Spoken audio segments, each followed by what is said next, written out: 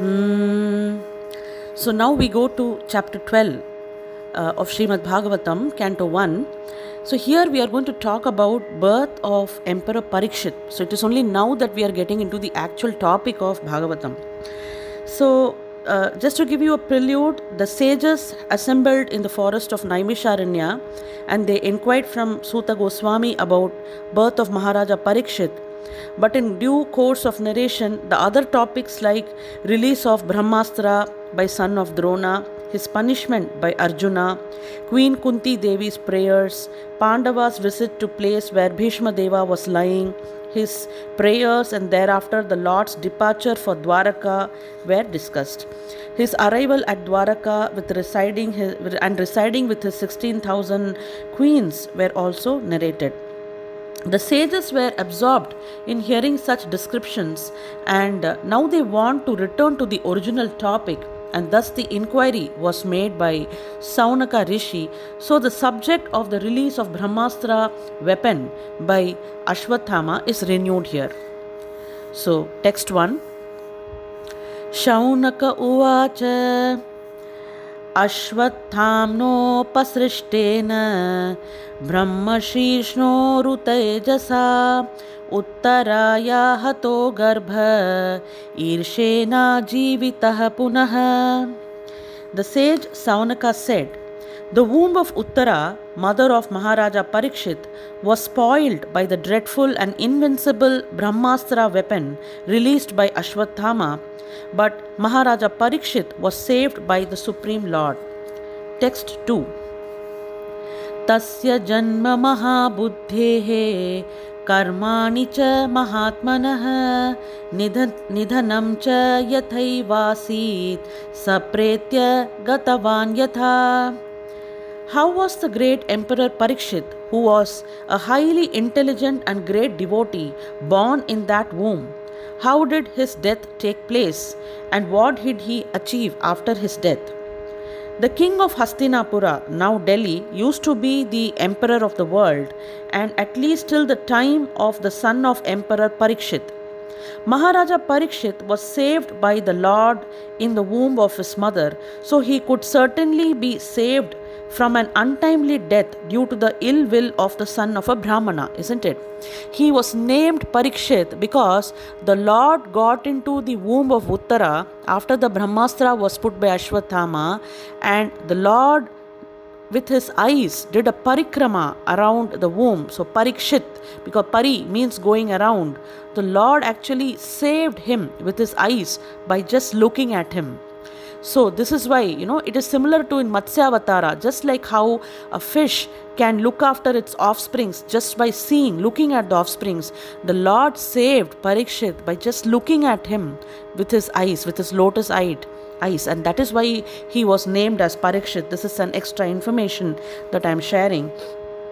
So because the age of Kali began to act just after the assumption of power by Maharaja Parikshit, the first sign of misgivings were exhibited in the cursing of such a highly intelligent and devoted king as Maharaja Parikshit.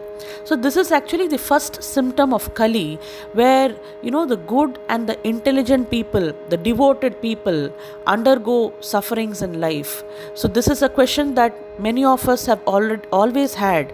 Why is such person who is so learned and who is so devoted undergoing this much of suffering or curse? This is actually the symptom of Kali, and this is exactly what happened to Maharaja Parikshit soon after the age of Kali had started. So the king is actually the protector of the helpless citizens, and their welfare, peace and prosperity depend on him.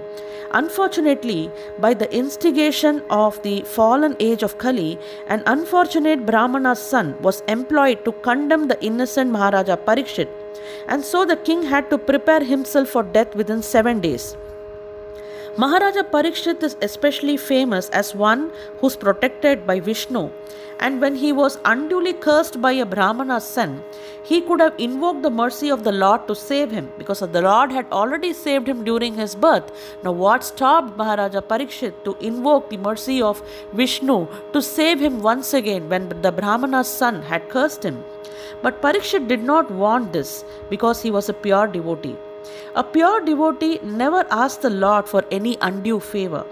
Maharaja Parikshit knew that the curse of Brahmana's son upon him was unjustified, as everyone else knew, but he did not want to counteract it because he knew also that the age of Kali had begun, and that is the first symptom of the age, namely, degradation of the highly talented Brahmana community had also begun. He did not want to interfere with the current of the time, but he prepared himself to meet death very cheerfully and very properly. Being fortunate, he got at least 7 days to prepare himself to meet death. So we don't know how many days we have. But Maharaja Parikshit knew that he had 7 days. We may be having less than 7 days or more than 7 days.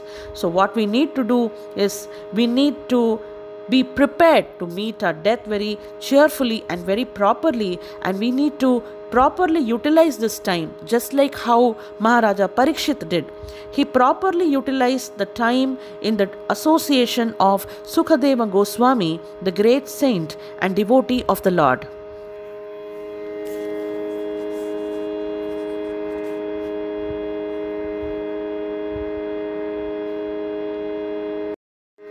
Text 3.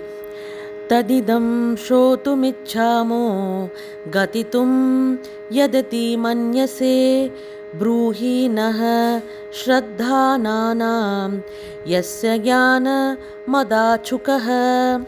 We all respectfully want to hear about him, that is Maharaja Parikshit, to whom Sukadeva Goswami imparted transcendental knowledge.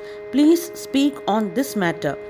Sukadeva Goswami imparted transcendental knowledge to Maharaja Parikshit during the remaining 7 days of his life, and Maharaja Parikshit heard him properly, just like an ardent student.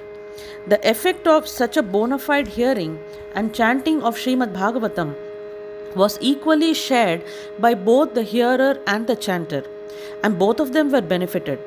Out of the 9 different transcendental means of devotional service to the Lord prescribed in Bhagavatam, either all of them or some of them or even one of them are equally beneficial if properly discharged. Maharaja Parikshit and Sukadeva Goswami were serious performers of the first 2 important items, namely the process of chanting and process of hearing, and therefore both of them were successful in their laudable attempt. And that is exactly what we are also doing here. There is a process of chanting going on from my side, and there is a process of hearing which is going on from your side. Therefore, both of us will be successful in this attempt. Transcendental realization is attained by such serious hearing and chanting and not otherwise. The sages recited Srimad Bhagavatam in devotion, and the great king heard him properly. The sages of Naimisharanya were very respectful in hearing about Maharaja Parikshit because of his receiving knowledge from Sukadeva Goswami by means of ardent hearing. Text 4. Suta uvacha api pala dharmarajah pitravad ranjayan prajaha nisripaha sarvakamebhyah krishna padanusevaya. Sri Suta Goswami said, Emperor Yudhishthira administered generously to everyone during his reign. He was exactly like his father. He had no personal ambition. So here they are talking about Maharaja Yudhishthira.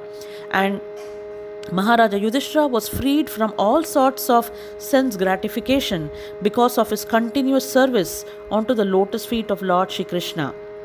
There is a need for the signs of Krishna in human society for all the suffering humanity of the world, and we simply request the leading personalities of all nations to take to the signs of Krishna for their own good, for the good of the society, and for good of all people of the world. So it is confirmed herein by the example of Maharaja Yudhishthira, the personality of goodness. In India, people hanker after Rama Rajya because the personality of Godhead was the ideal king, and all the other kings and emperors in India controlled the destiny of the world for the prosperity of every living being who took birth on the earth. Herein the word praja is significant. On the earth, there are many species of life, from the aquatics up to the perfect human beings, and all are known as Prajas. Lord Brahma, the creator of this particular universe, is known as Prajapati because he is the grandfather of all who have taken birth. Thus, Praja is used in a broader sense than it is now used. The king represents all living beings, the aquatics, the plants, trees, reptiles, birds, animals, and man. Every one of them is a part and parcel of the Supreme Lord. And the king, being the representative of the Supreme Lord, is duty bound to give protection to every one of them. So first we had Lord Rama ruling with Rama Rajya. The next personality of goodness was Maharaja Yudhishthira in the Dwapara Yuga, and the age of Kali had started with the rule of Maharaja Parikshit. This is not the case with the presidents and dictators of this demoralized system of administration, where the lower animals are given no protection, while the higher animals are given so-called protection. But this is the great science which can be learned only by one who knows the science of Krishna. By knowing the science of Krishna, one can become most perfect man in the world, and unless one has the knowledge in this science, all qualifications and doctorate diplomas acquired by academic education are spoiled and useless. Maharaja Yudhishthira knew the science of Krishna very well, and for it is stated here that by continuous cultivation of the science or by continuous devotional service to Lord Krishna, he acquired the qualification of administering the state. The father is sometimes seemingly cruel to the son, but that does not mean that the father has lost the qualification to be a father. A father is always a father because he always has the good of the son at his heart. The father wants every one of his sons to become better than himself. Therefore, a king like Maharaja Yudhishthira, who was the personality of goodness, wanted everyone under his administration, especially the human beings who have better developed consciousness, to become devotees of Lord Krishna, so that everyone can become free from the struggles of the material existence. So here a father, a king, a leader, they're all equated in the same way. So just like how Maharaja Yudhishthira wanted goodness for everybody, and this is how a leader should be. A leader should always want his disciples or his teammates to do better than himself. So there must be an element of selflessness, whether you are a father or you're a king or you're a leader. The common quality here is being selfless. His motto of administration was good for all citizens. As the personified goodness, he knew perfectly well that what is actually good for them. So, as an ideal king, he had no personal ambition. So, as a father or as a king or as a leader, we need not have any kind of personal ambition. And there was no place for sense gratification, because all his senses at all times were engaged in the loving service of Supreme Lord, which includes the partial service to the living beings who form the part and parcels of the complete whole. Those who are busy rendering service to the parts and parcels, leaving aside the whole, only spoil the time and energy, as one does when watering the leaves of the tree without watering the root. If the water is poured on the root, the leaves are enlivened perfectly and automatically. But if the water is poured on the leaves only, the whole energy is spoiled. So therefore, Maharaja Yudhishthira was constantly engaged in the service of the Lord, and thus the parts and parcels of the Lord, the living beings, under his careful administration, were perfectly attended with all comforts in this life and all progress in the next. That is the way of perfect management of state administration.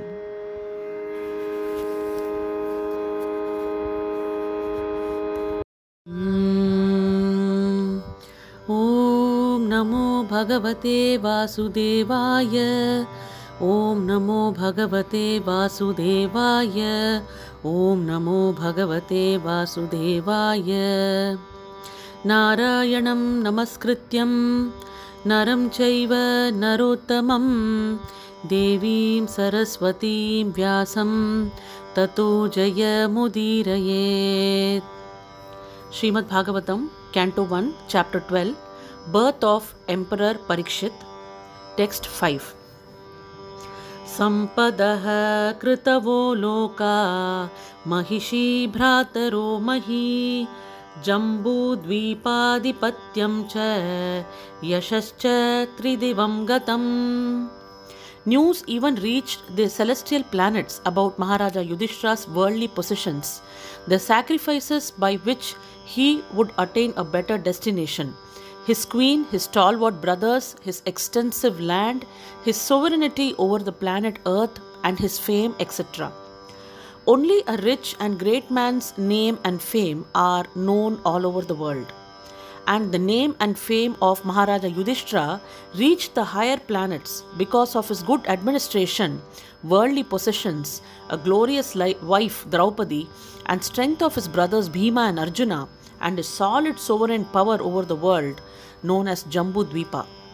Here the word Loka is significant. There are different lokas or higher planets scattered all over the sky, both material and spiritual. A person can reach them by dint of his work in his present life, as stated in Bhagavad Gita. No forceful entrance is allowed there. The tiny material scientists and engineers who have discovered vehicles to travel over 1,000 miles to outer space will not be allowed entrance. One must qualify himself to enter into such happy planets by sacrifice and service. Those who are sinful in every step of life can expect only to be degraded into animal life, to suffer more and more the pangs of material existence. And this is also stated in Bhagavad Gita. Maharaja Yudhishthira's good sacrifices and qualifications were so lofty and virtuous that even the residents of the higher celestial planets were already prepared to receive him as one of them. Text 6. Kim te kamaha suraspaha mukunda manasodvijaha adirjarho mudam ragyah shuditasya yathetare. O Brahmanas, the opulence of the king was so enchanting that the denizens of heaven aspired for it. But because he was so absorbed in the service of the Lord, nothing could satisfy him except Lord's service. There are two things in the world which can satisfy living beings. When one is materially engrossed, he is satisfied only by sense gratification. But when one is liberated from the conditions of the material modes, he is satisfied only by rendering loving service for the satisfaction of the Lord. This means that the living being is constitutively a servitor and not the one who is served. Being illusioned by the conditions of the external energy, one falsely thinks himself to be served, but actually he is not served. He is a servant of the senses like lust, desire, anger, avarice, pride, madness, and intolerance. When one is in this proper senses by attainment of spiritual knowledge, he realizes that he is not the master of the material world, but is only a servant of the senses. At that time, he begs for the service of the Lord and thus becomes happy without one of the liberated souls, and therefore for him there was no pleasure in the vast kingdom, good wife, obedient brothers, happy subjects, and prosperous world. These blessings automatically follow for a pure devotee, even though the devotee does not aspire for them. The example set herein is exactly suitable. It is said that one who is hungry is never satisfied by anything other than food. So when one soul is elevated, he will only want the devotional service to the Lord. That will be the only thing which will be able to satisfy him. Just like how food can satisfy someone who is hungry. Like that, so Maharaja Yudhishthira was so much engrossed in the devotional service to the Lord that all his opulence, his strengths in the form of his brothers and glorious wife were not seemingly very important to him, but it was only the service to Lord Krishna which seemed important to him. So the whole material world is full of hungry living beings. So it depends on what is one hungry for, whether one is hungry for materialistic things in life, or one is hungry for a spiritual, whether it is a spiritual hunger or a materialistic hunger. But everybody is definitely hungry. The hunger is not for good food, shelter, or sense gratification. The hunger is for spiritual atmosphere. Due to ignorance only, they think that the world is dissatisfied because there is not sufficient food, shelter, defense, and objects of sense gratification. This is called an illusion. When the living being is hungry for spiritual satisfaction, he is misrepresented by material hunger. But the foolish leaders cannot see that even people who are most sumptuously materially satisfied are still hungry. So, what is their hunger and poverty? This hunger is actually for spiritual food, spiritual shelter, spiritual defense, and spiritual sense gratification.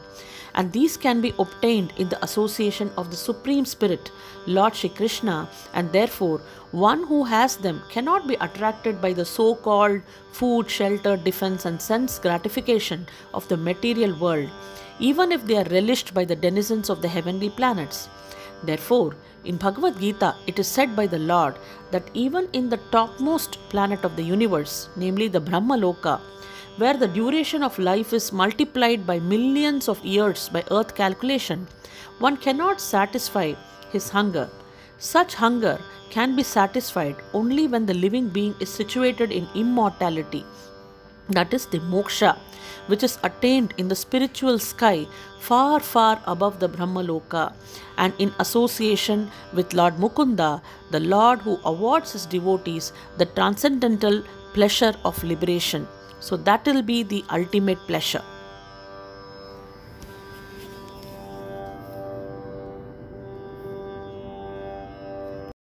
Text 7. Matur garbhagato viraha satada bhrigunandana dardarsha purusham kanchid dakhyamano stratejasa. The son of Bhrigu or Saunaka, when the child Parikshit, the great fighter, was in the womb of his mother Uttara and was suffering from the burning heat of Brahmastra thrown by Ashwathama, he could observe the Supreme Lord coming to him. Death generally involves remaining in trance for 7 months. This is when the child is in the womb.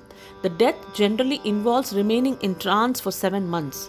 A living being, according to his own action, is allowed to enter into the womb of a mother by vehicle of a father's semen, and thus he develops his desired body. This is the law of birth in specific bodies according to one's past actions.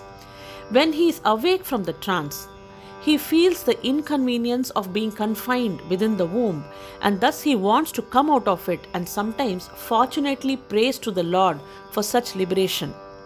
Maharaja Parikshit, while in the womb of his mother, was struck by Brahmastra released by Ashwathama, and he was feeling the burning heat. But because he was a devotee of the Lord at once appeared himself within the womb by his all-powerful energy, and the child could see that someone else had come to save him. Even in that helpless condition, the child Parikshit endured the unbearable temperature due to his being a great fighter by nature, and for this reason the word Viraha has been used in this shloka. Text 8. Angushta matramamalam Sfurat purat maulinam Apivya darshanam shyamam Tadidvasa samuchutam. He, that is the Lord, was only thumb high, that is Angushtabhya Namaha. They say Angushta means thumb size. So the Lord was only thumb size, and he entered into the womb of Uttara, but he was still all transcendental, had a very beautiful blackish infallible body, and he wore a dress of lightning yellow and a helmet of blazing gold. Thus he was seen by the child.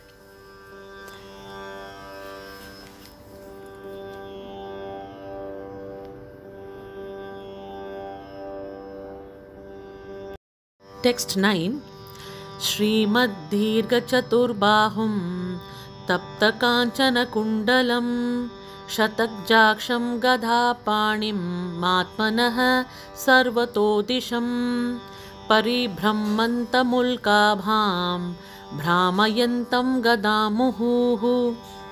The Lord was enriched with 4 hands, earrings of molten gold, eyes blood red with fury. As he loitered about, his club constantly encircled him like a shooting star.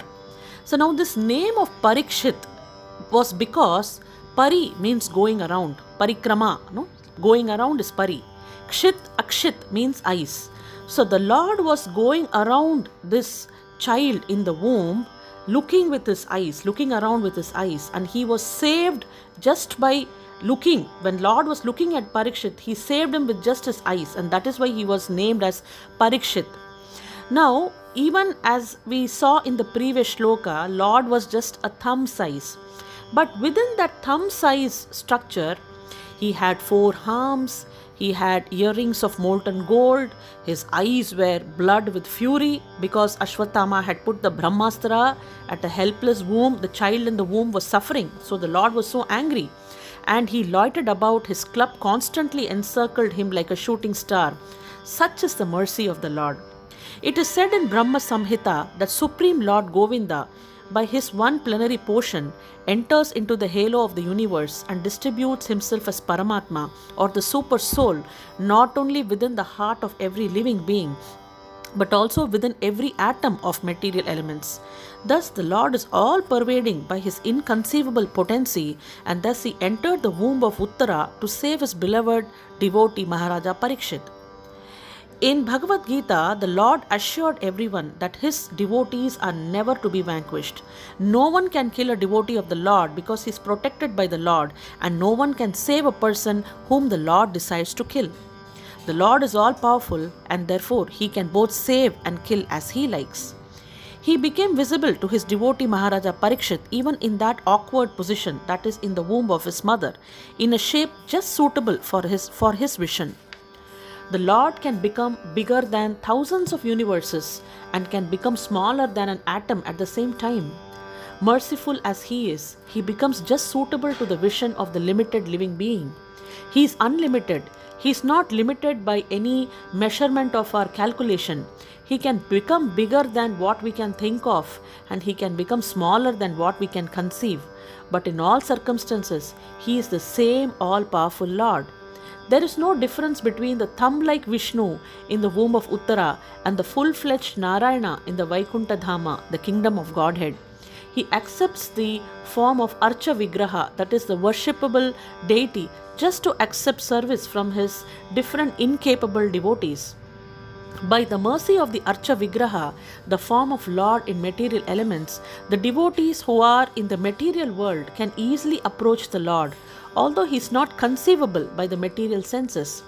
The Archa Vigraha is therefore in all spiritual form of the Lord to be perceived by the material devotees. Now this Archa Vigraha can be a Vigraha which we have at home in our puja rooms. So that Archa Vigraha is also as powerful as the Lord himself. So it depends on our bhava or our emotion towards the Archa Vigraha. There is no difference between the matter and spirit of the Lord, although there is a gulf of difference between the two in the case of the conditioned living being. For the Lord there is nothing but spiritual existence, and similarly there is nothing except spiritual existence for the pure devotee of the Lord in his intimate relation with the Lord.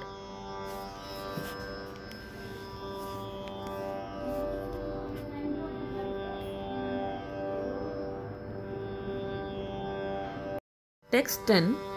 अस्त्रतेजः स्वगदया निहारमिव गोपतिः विदमन्तं सन्निकर्षै पर्यैक्षतक इत्यसौ. The Lord thus was engaged in vanquishing the radiation of the Brahmastra, just as the sun evaporates a drop of dew. He was observed by the child, who thought about who he was. Text 11. विधूय तदमेयात्मा भगवान् धर्मगुप्विभुः मिक्षतो दशमासस्य तत्रैवान्तर्धर्दै हरिः.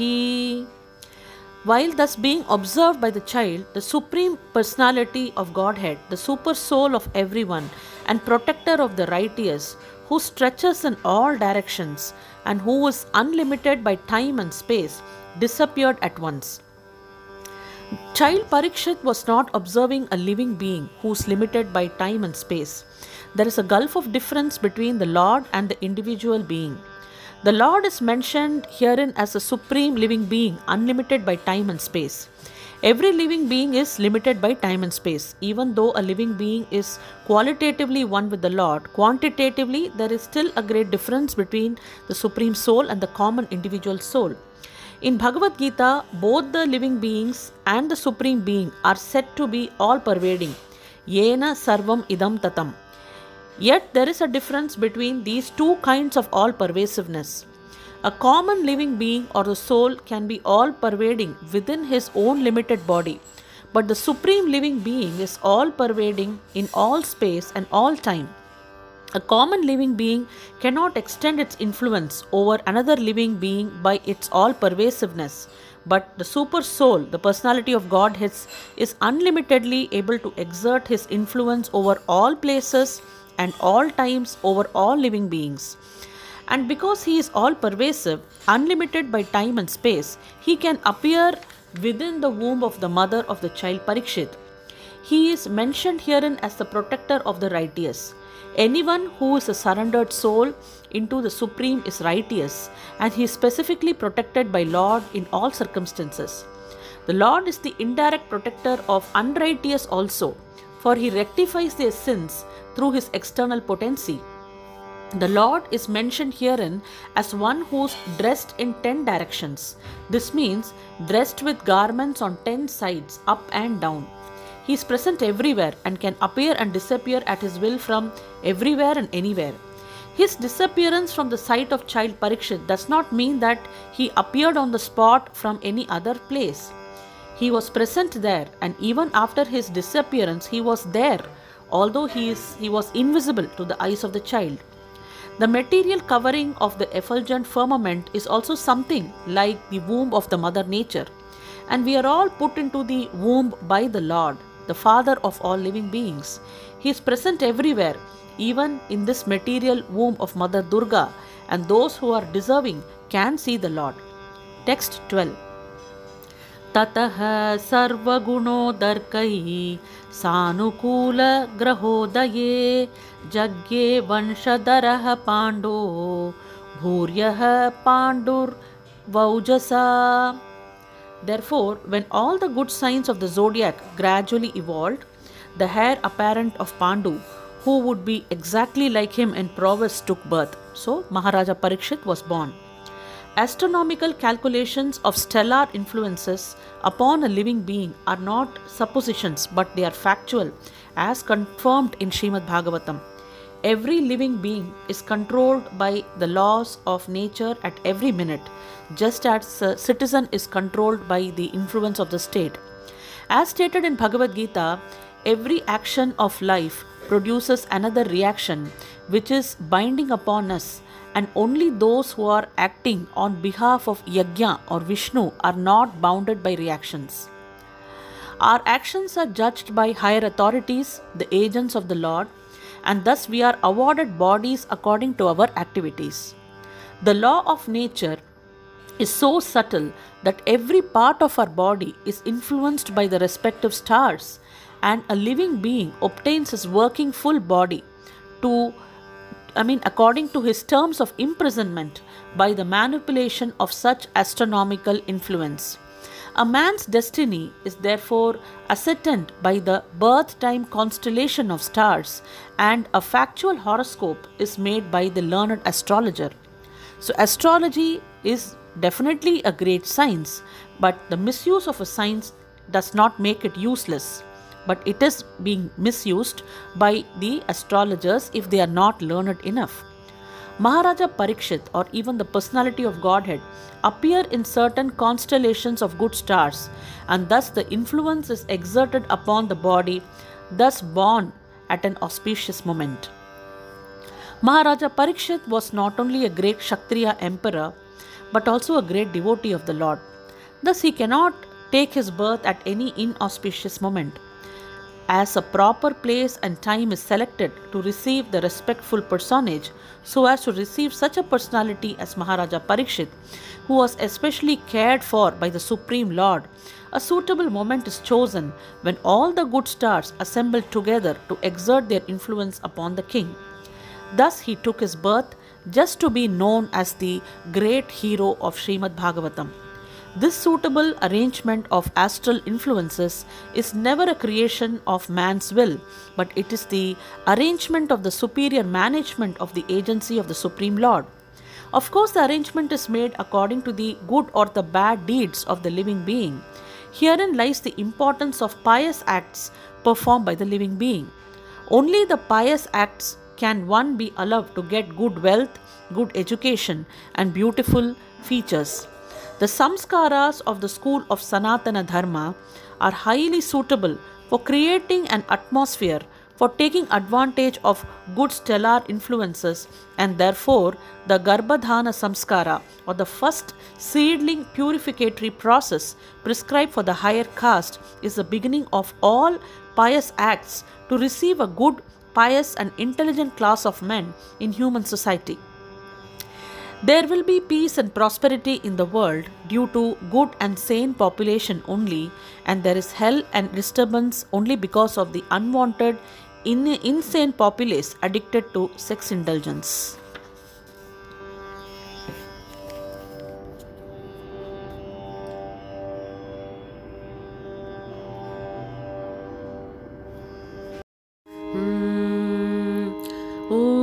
नमो भगवते वासुदेवाय ॐ नमो भगवते वासुदेवाय ॐ नमो भगवते वासुदेवाय नारायणं नमस्कृत्यं नरं चैव नरोत्तमं देवीं सरस्वतीं व्यासं ततो जयमुदीरयेत्. Hare Krishna. Srimad Bhagavatam, Canto 1, Chapter 12, Birth of Emperor Parikshit, Text 13. Tasya pritamana raja viprai dhaumya kripadhibihi jatakam karayamasa vachayitva cha mangalam. King Yudhishthira, who was very satisfied with the birth of Maharaja Parikshit, had the purificatory processes of birth performed. Learned Brahmanas headed by Dhaumya and Kripa recited the auspicious hymns. There is a need for a good and intelligent class of Brahmanas who are expert in performing the purificatory processes prescribed in the system of Varnashrama Dharma. Unless such purificatory processes are performed, there is no possibility of good population, and in the age of Kali, the population all over the world is of a low quality and for want of this purificatory process. After the Garbhadhana purificatory process, there are certain other samskaras like Simantonayana, Saddha Bhakshanam, etc., Sadha Bhakshanam, etc., during the period of pregnancy. And when the child is born, the first purificatory process is Jata Karma. Now, this was performed duly by Maharaja Yudhishthira with the help of good and learned Brahmanas like Dhaumya, the royal priest, and Kripacharya, who was not only a priest but also a great general. Both these learned and perfect priests, assisted by other good Brahmanas, were employed by Maharaja Yudhishthira to perform the ceremony of Jata Karma, which has to be performed after the baby is born. Therefore, all the samskaras, that is, the purificatory processes, are not mere formalities or social functions, but they are all for practical purposes and can be successfully performed by expert Brahmanas like Dhaumya and Kripa. So let us recollect. Kripacharya is the son of great Rishi Sarbhan and was born in the family of Gautama, and this birth is said to be accidental. So by chance, the great Rishi Sarbhan met Janapadi, a famous society girl of heaven, and Rishi Sardhan discharged the semen in two parts. By one part, immediately a male child, and by the other part, a female child was born. So they were twins, that is Kripacharya and Kripi. The male child was known as Kripa and the female child was known as Kripi. Maharaja Shantanu, while engaged in the chase in the jungle, picked up these children and brought them up up to the Brahminical status by the proper purificatory process. Kripacharya later became a great general like Dronacharya, and his sister Kripi was married to Dronacharya. Kripacharya later on took part in the battle of Kurukshetra and he joined the party of Duryodhana, and Kripacharya helped kill Abhimanyu, the father of Maharaja Parikshit, but he was still held in esteem by the family of the Pandavas due to his being a great Brahmana as like Dronacharya.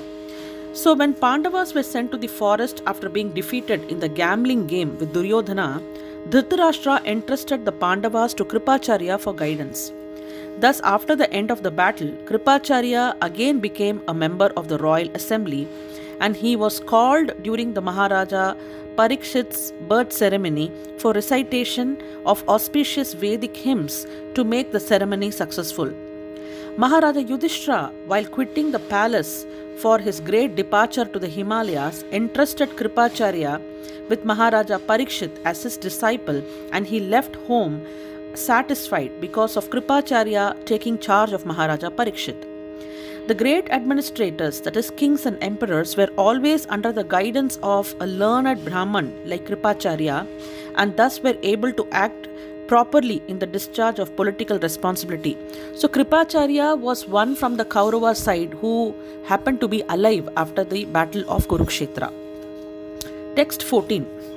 Hiranyam gamahi graman hastayashva drupati varan pradat swanam cha viprebhyah prajatirthe tatirthavit.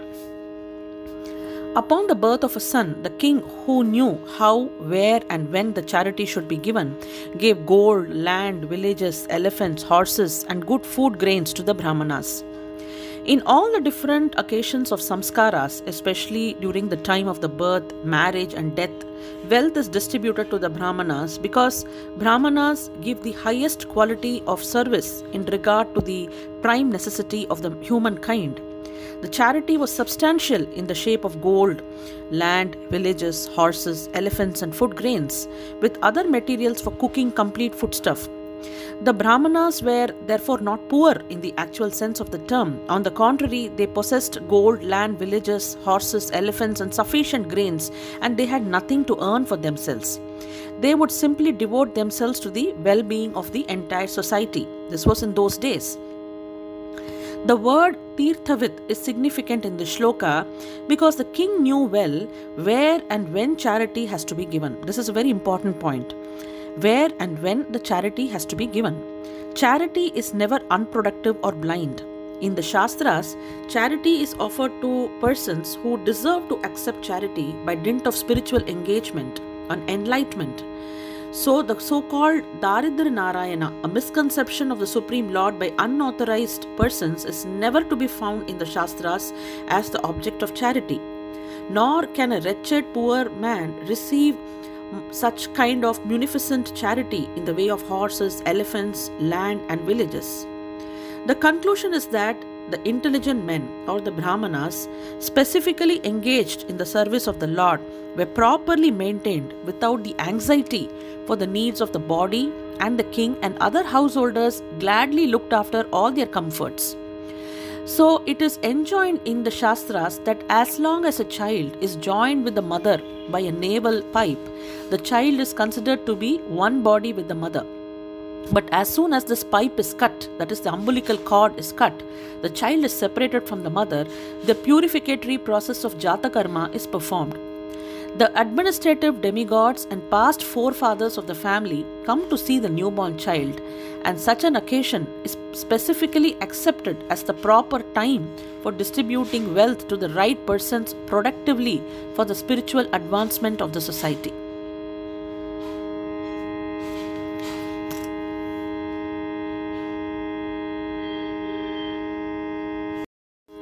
Text 15.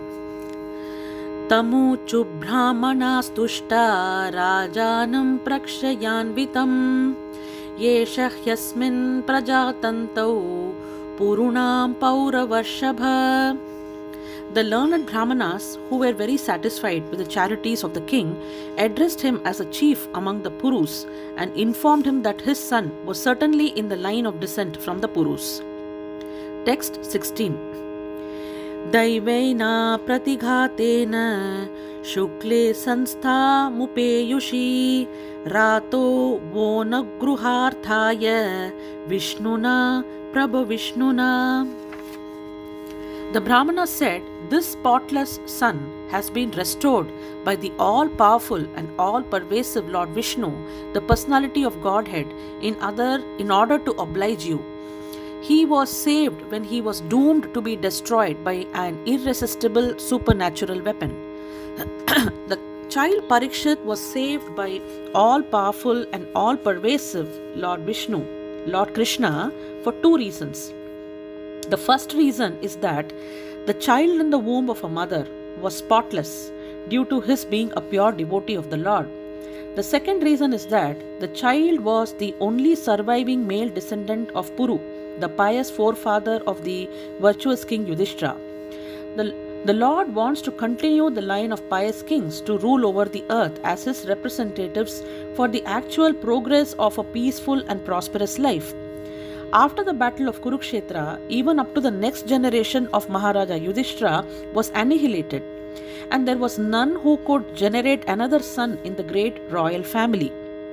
Maharaja Parikshit, the son of Abhimanyu, was the only surviving heir apparent in the family, and by the irresistible supernatural Brahmastra weapon of Ashwathama, he was forced to be annihilated. Lord Krishna here is described as Vishnu, and this is also significant. Lord Krishna, the original personality of Godhead, does the work of protection and annihilation in his capacity of Vishnu. Lord Vishnu is a plenary expansion of Lord Krishna. The all-pervasive activities of the Lord are executed by him in his Vishnu feature. Child Parikshit is described here as a spotlessly white because he is an unalloyed devotee of the Lord. Such unalloyed devotees of the Lord appear on the earth just to execute the mission of the Lord.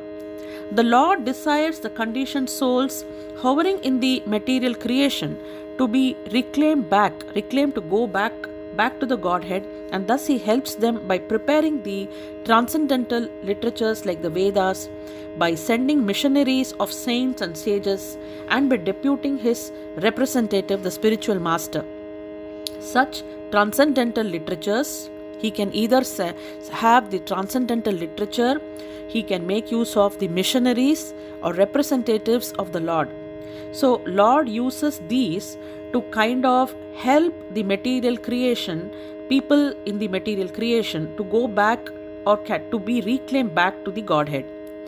So therefore in this case, Parikshit was kind of he was a representative of the God, and that's why he was spotlessly white, because he was an unalloyed devotee, because there was no contamination of material qualities in him.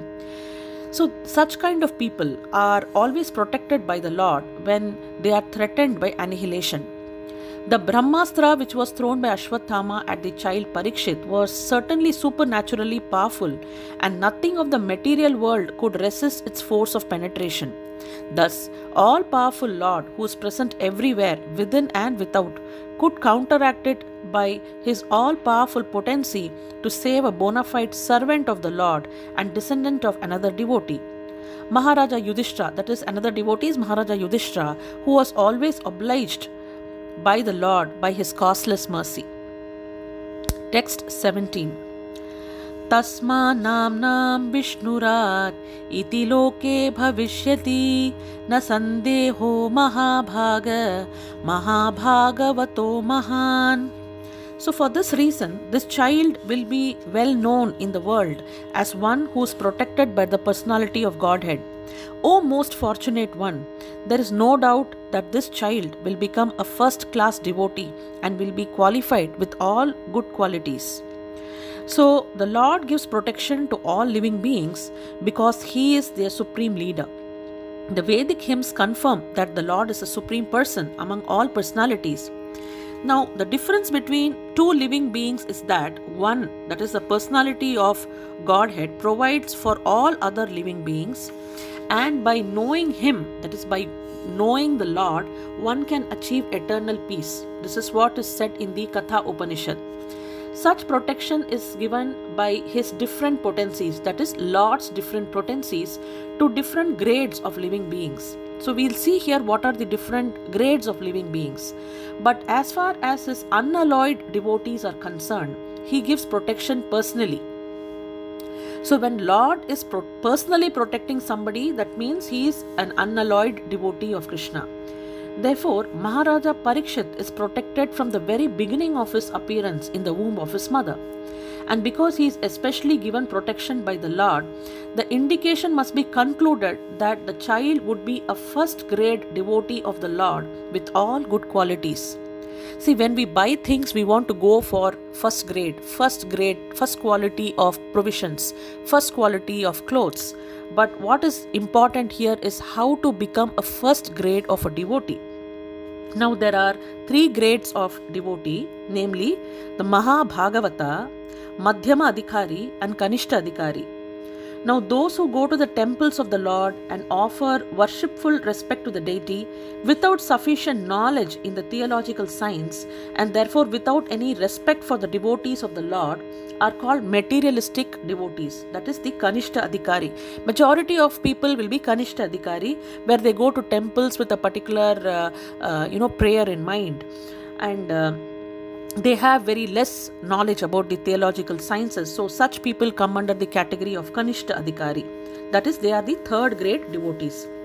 Secondly, the devotees who have developed a mentality of genuine service to the Lord and who thus make friendships only with similar devotees, show favor to the neophytes and avoid atheists, are called as the second grade devotees. So the second class of people are people who will go to temple and who offer service to the Lord, and they are less materialistic, and they are also very friendly to the other devotees, friendly to the other adiyars. So this is the second grade, but the first grade is those who see everything in the Lord or everything of the Lord, and also see in everything an eternal relation of the Lord, are called as Mahabhagavata, or the first grade devotees of the Lord. Now, such first grade devotees of the Lord are perfect in all respects, because they will try to relate everything that they see, everything that they read, everything will be related to the eternal being. So this will be their way of thinking. They cannot think of anything else other than Krishna. So such grade of people are the Mahabhagavata. So one should try and become a Mahabhagavata, and such first grade devotees of the Lord are perfect in all respects. A devotee who may be in any of these categories is automatically qualified by all good qualities. So thus a Mahabhagavata devotee like Maharaja Parikshit is certainly perfect in all respects, and because Maharaja Parikshit took birth in the family of Maharaja Yudhishthira, he is addressed herein as Mahabhagavata, that is greatest of the fortunates.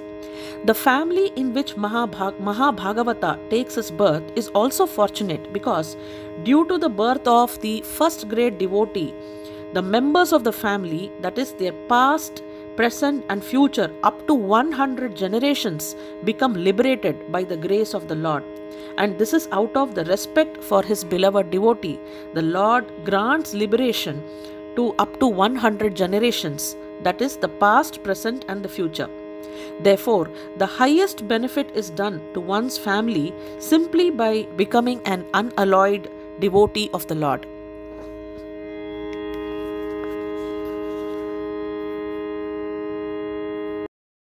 Text 18. Shri Rajovacha Apyesha Vanshayan Rajarshin Punyashlokan Mahatmanah Anuvartita Svidyashasa Sadhuvadena Sattamaha. The good king Yudhishthira inquired, O great souls, will he become, that is, will Parikshit become as saintly as a king, as pious in his very name, and as famous and glorified in his achievements as others who appeared in this great royal family? So this is what is asked by Yudhishthira. The forefathers of King Yudhishthira were all great saintly kings, pious and glorified by their great achievements. They were all saints on the royal throne. So therefore, all the members of the state were happy, pious, well-behaved, prosperous and spiritually enlightened. Under the strict guidance of the great souls and spiritual injunctions, such great saintly kings were trained up, and as a result, the kingdom was full of saintly persons and was a happy land of spiritual life. Maharaja Yudhishthira was himself a replica of his ancestors, and he decided that the next king after him become exactly like his great forefathers. He was happy to learn from the learned Brahmanas, and that by astrological calculations, the child would be born as the first great devotee of the Lord, and more confidentially, he wanted to know whether the child was going to follow in the footsteps of his great forefathers. That is the way of the monarchical state. The reigning king should be a pious, chivalrous devotee of the Lord, and fear personified for the upstarts. He must also leave a heir apparent equally qualified to rule over the innocent citizens. In the modern set of democratic states, the people themselves are fallen to the quality of Shudras or lesser than that, and government is run by their representative who is ignorant of the scriptural mode of administrative education. Thus, the whole atmosphere is surcharged with low qualities manifested by lust and avarice. Such administrators quarrel every day among themselves. So, in anywhere, it could be the state or it could be an office environment, wherever the administrators are going to be quarreling among themselves. Now, such cabinet of ministers will also keep changing due to party and group selfishness. This is what is happening in our day-to-day lives.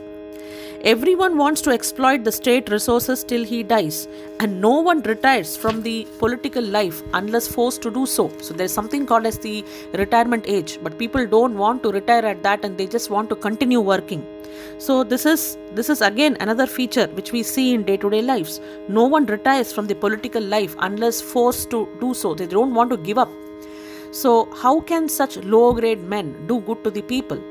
So the result is corruption, intrigue and hypocrisy. They should learn from the Srimad Bhagavatam how ideal the administrators must be before they can be given charge of different posts. Text 19. Brahmana urchuhu partha prajavita sakshad dikshva kuriva manavah brahmanyah satyasandascha ramo dasharitirtaya. The learned Brahmana said, O son of Pritha, this child will be exactly like King Ikshvaku, that is son of Manu, in maintaining all those who are born, and as for the following the Brahmanical principles, especially in being true to his promise, he shall be exactly like Rama, the personality of Godhead, the son of Maharaja Dasharatha.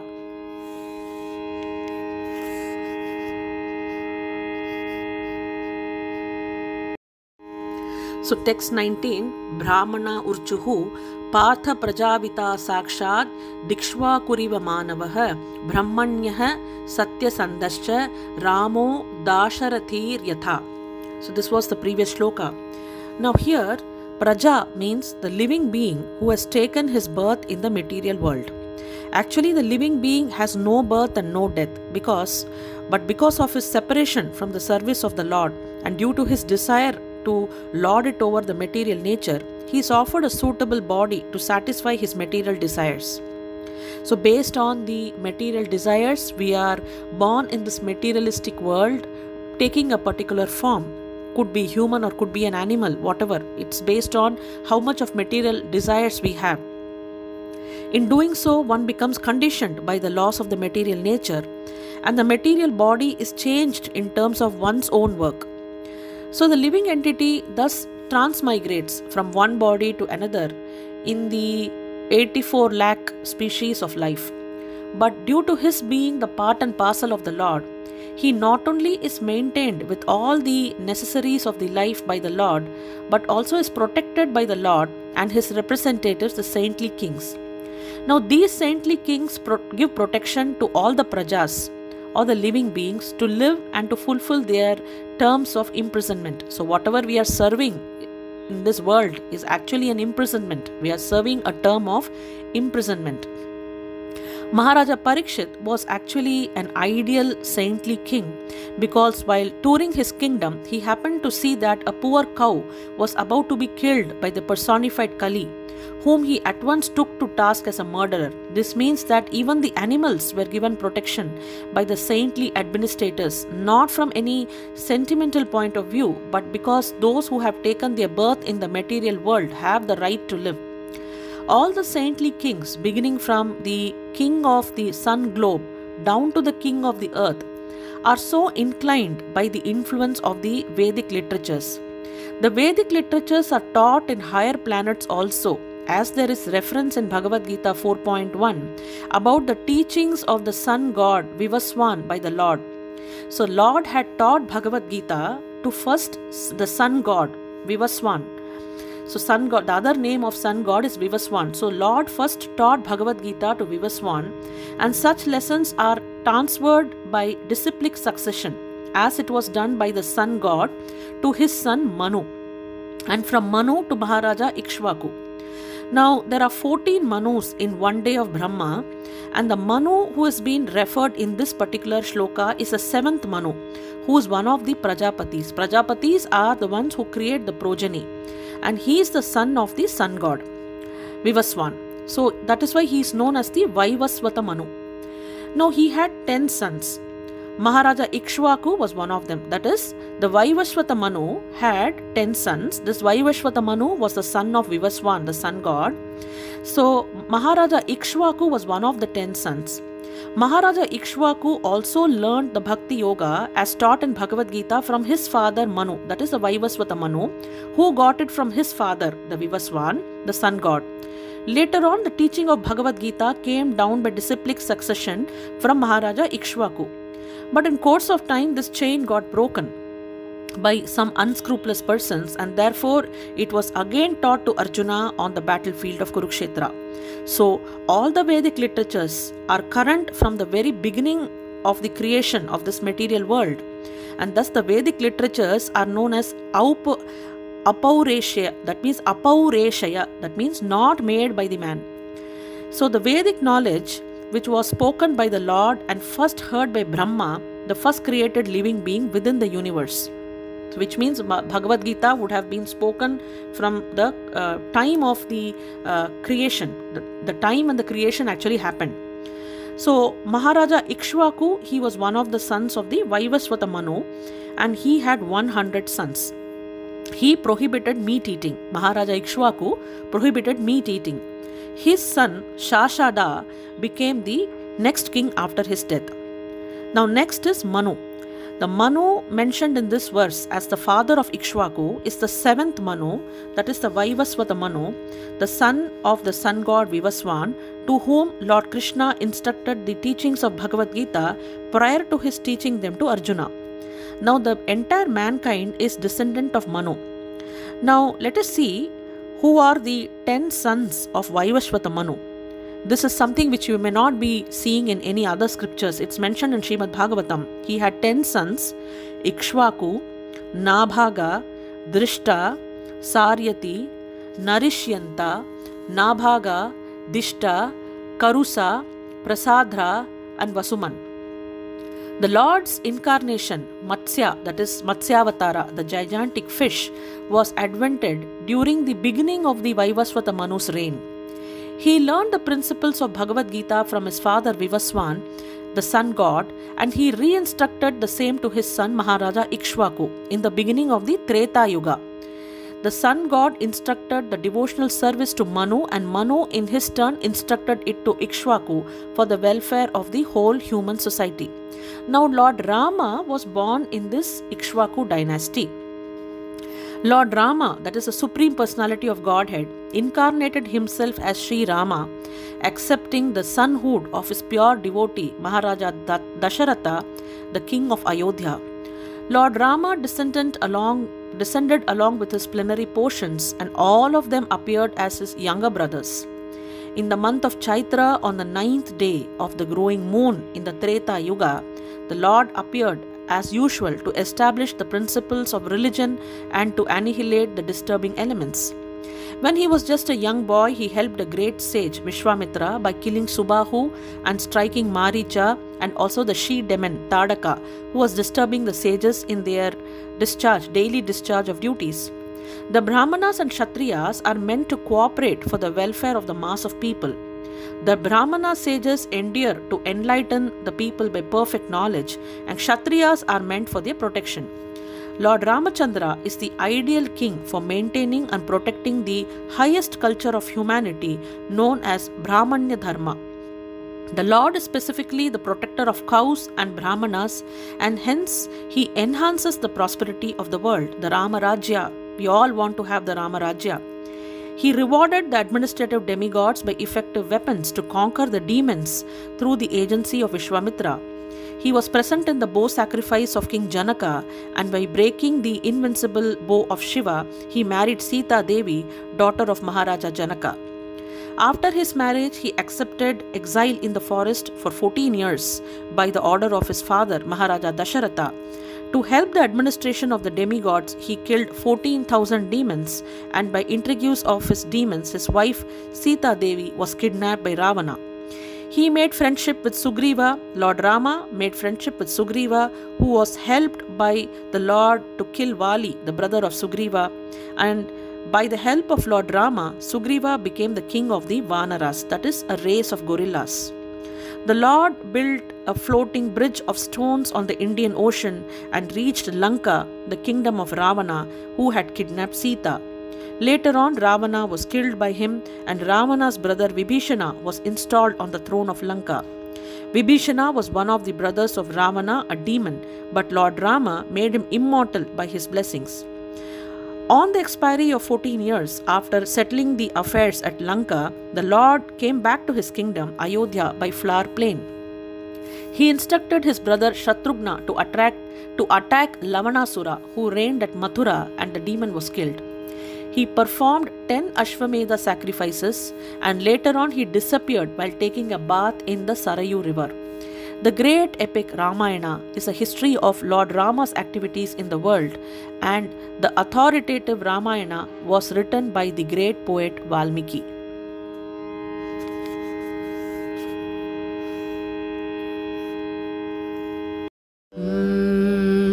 Om Namo Bhagavate Vasudevaya. Om Namo Bhagavate Vasudevaya.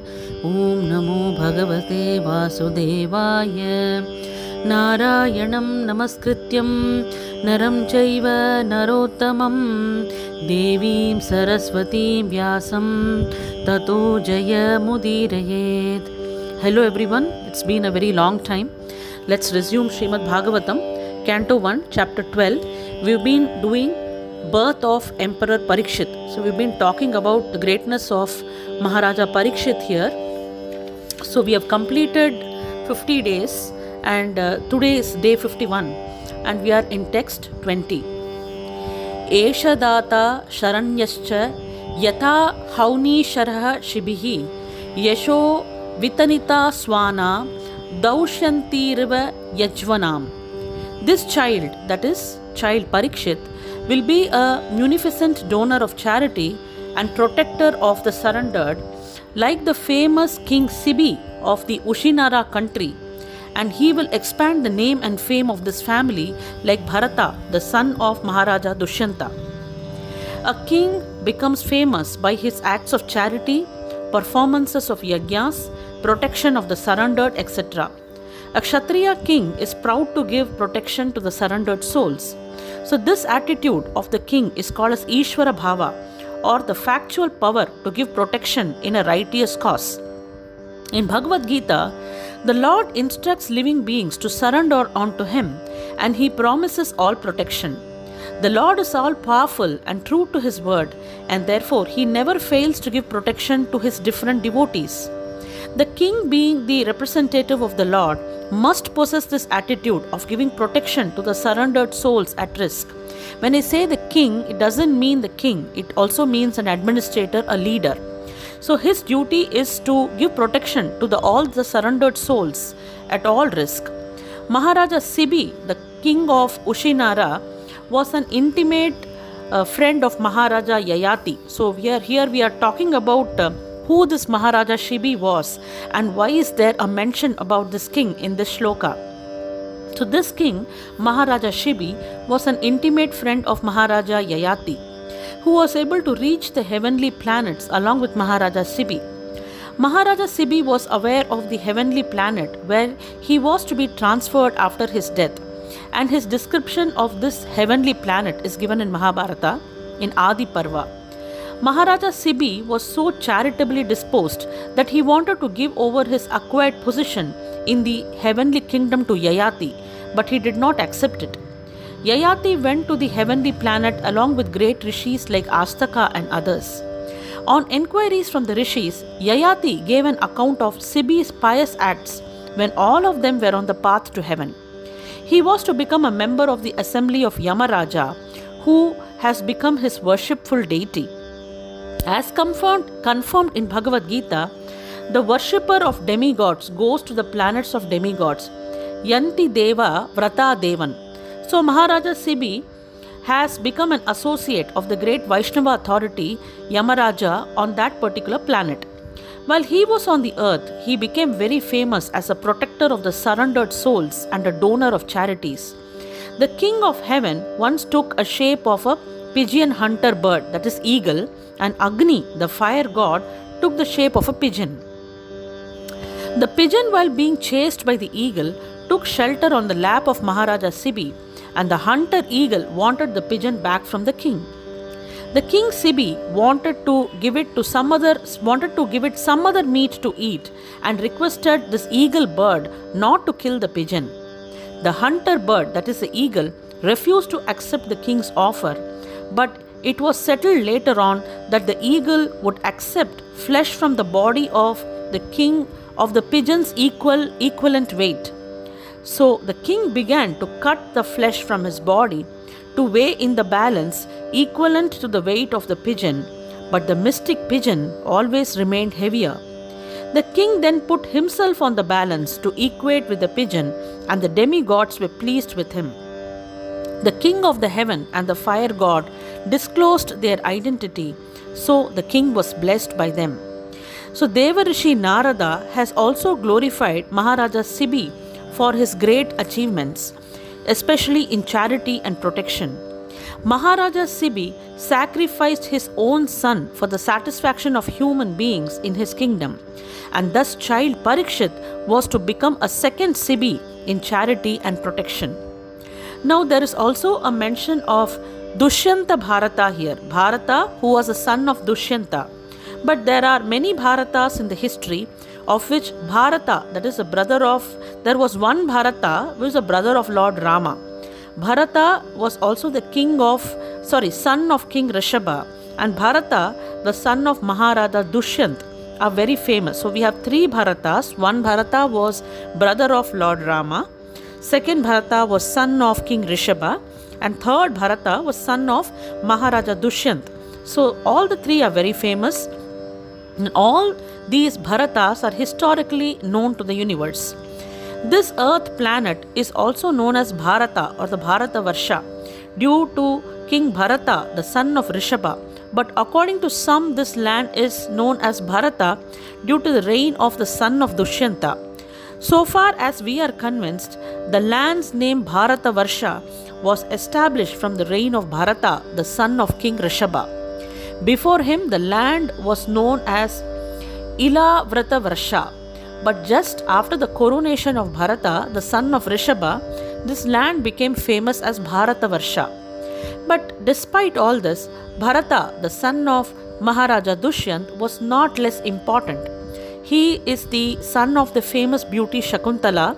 Maharaja Dushyant fell in love with Shakuntala in the forest, and Bharata was conceived. But after that, Maharaja forgot his wife Shakuntala by curse of the Kanva Muni, and the child Bharata was brought up in the forest by his mother. Even in his childhood, Bharata was so powerful that he challenged the lions and elephants in the forest and would fight with them as little children play with cats and dogs. Because of the boys becoming so strong, more than the so-called modern Tarzan, the rishis in the forest called him Sarvadamana, or one who is able to control everyone. The full description of Maharaja Bharata is given in Mahabharata Adi Parva. The Pandavas and the Kurus are sometimes addressed as Bharata due to being born in the dynasty of Maharaja Bharata, the son of King Dushyanta.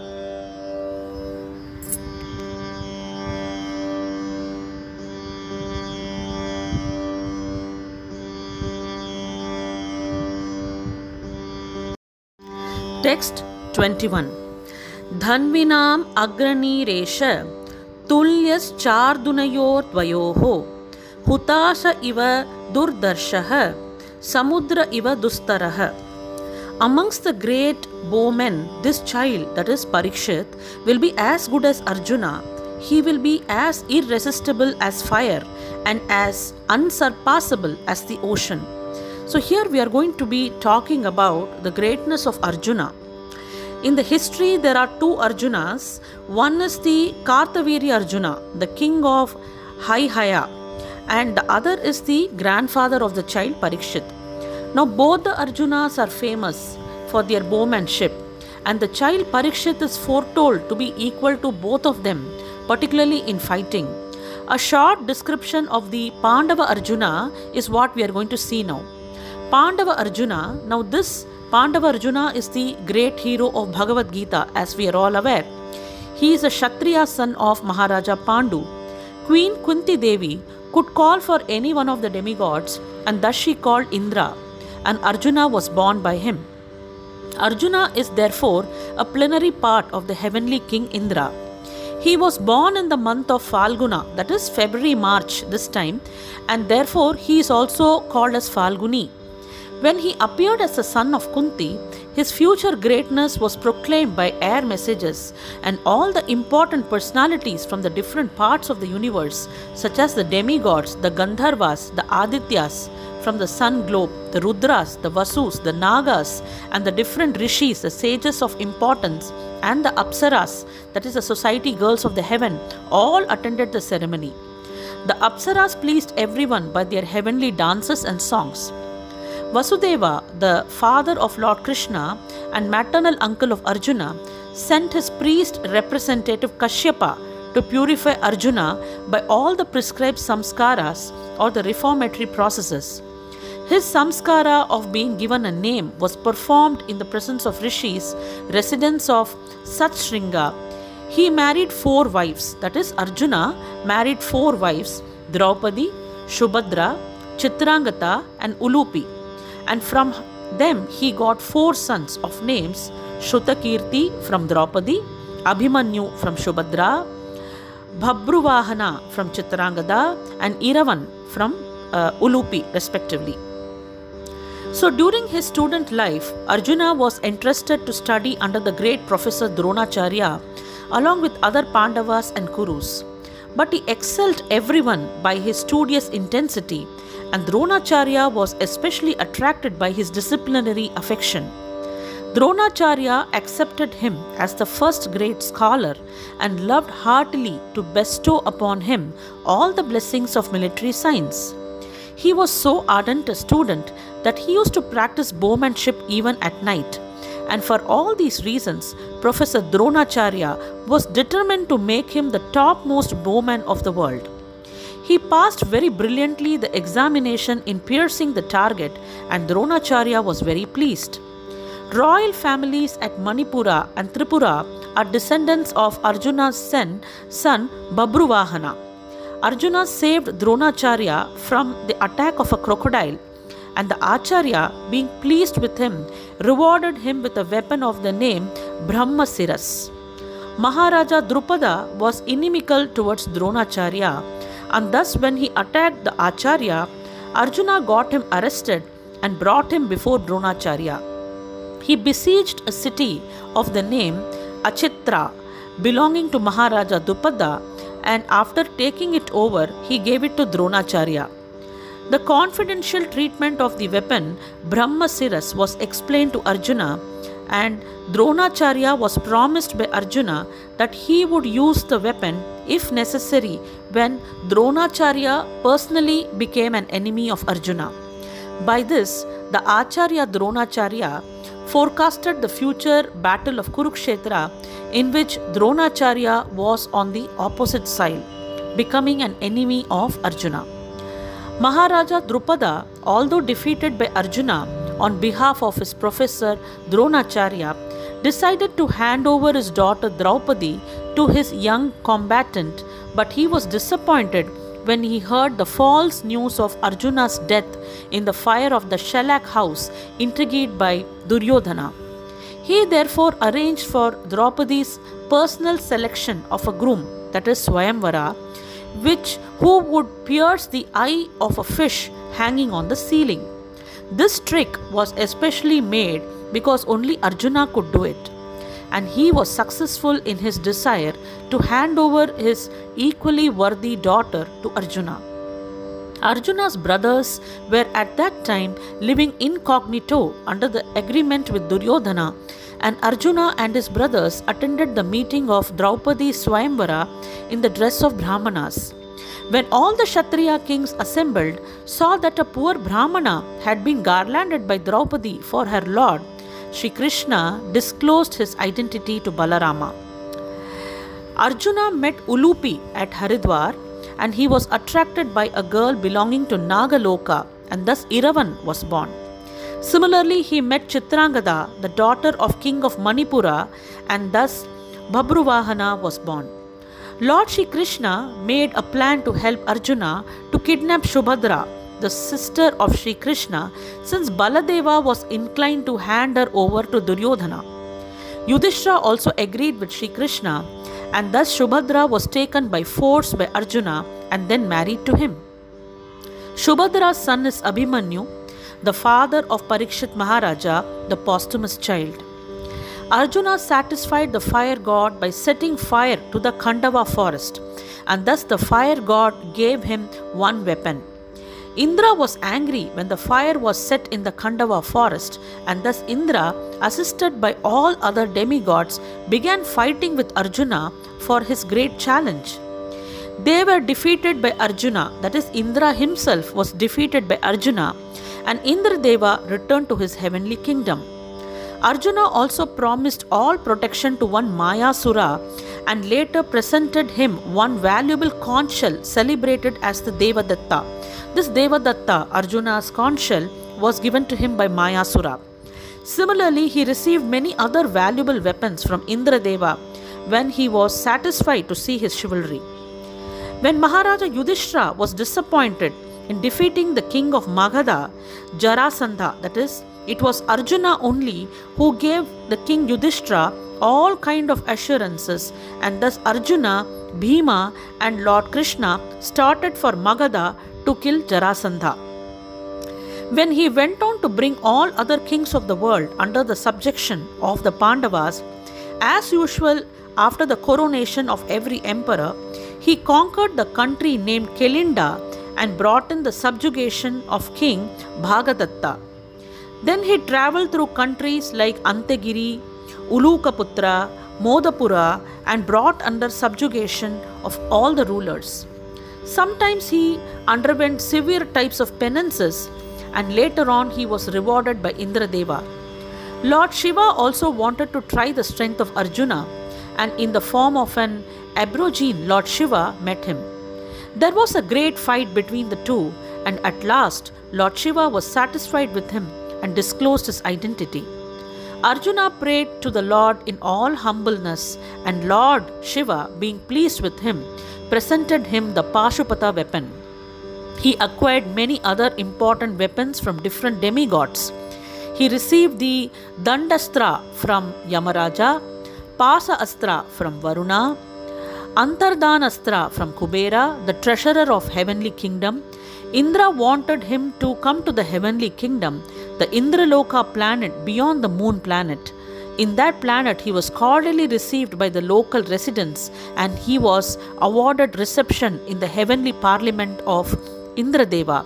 Then he met Indradeva, who not only presented him with his Vajra weapon, but also taught him the military and musical science as used in the heavenly planet.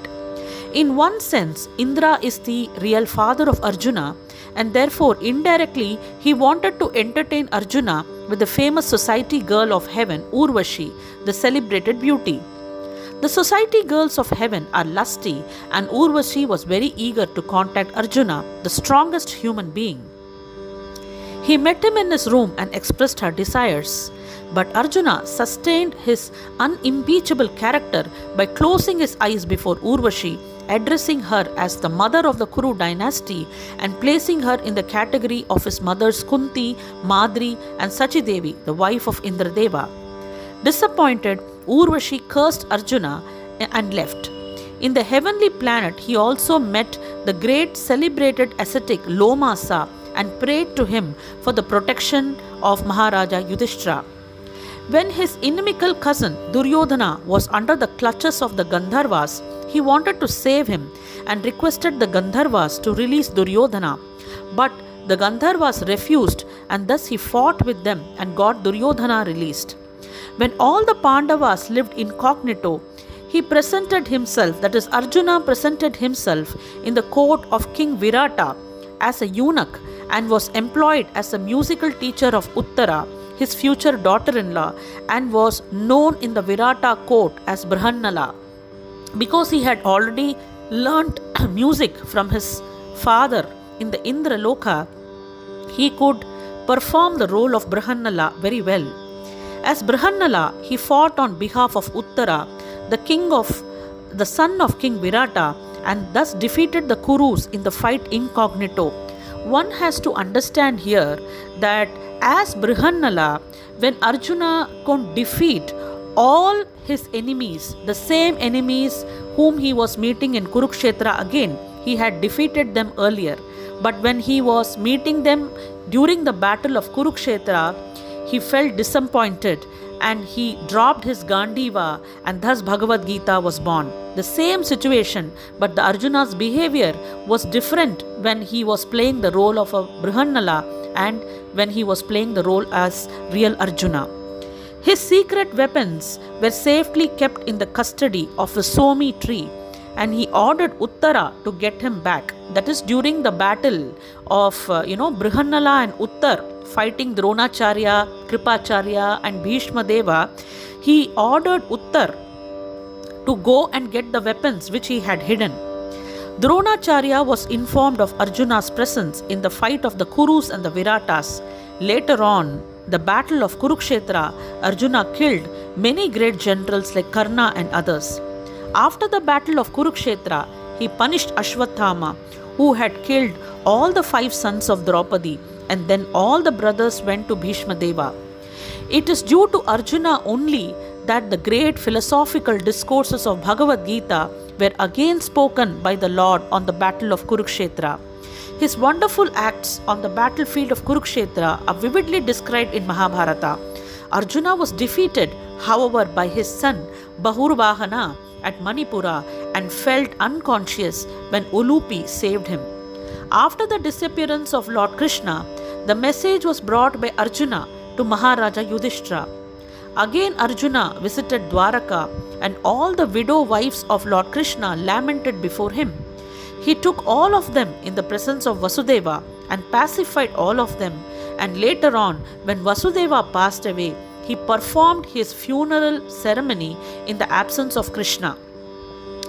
When Arjuna was taking all the wives of Krishna to Indraprastha, he was attacked on the way, and he could not protect the ladies in his custody. At last, advised by Vyasadeva, all the brothers headed for Mahaprasthasana. On the way, at the request of his brother, he gave up all the important weapons as useless and he dropped them all in water. So this is the story of Arjuna.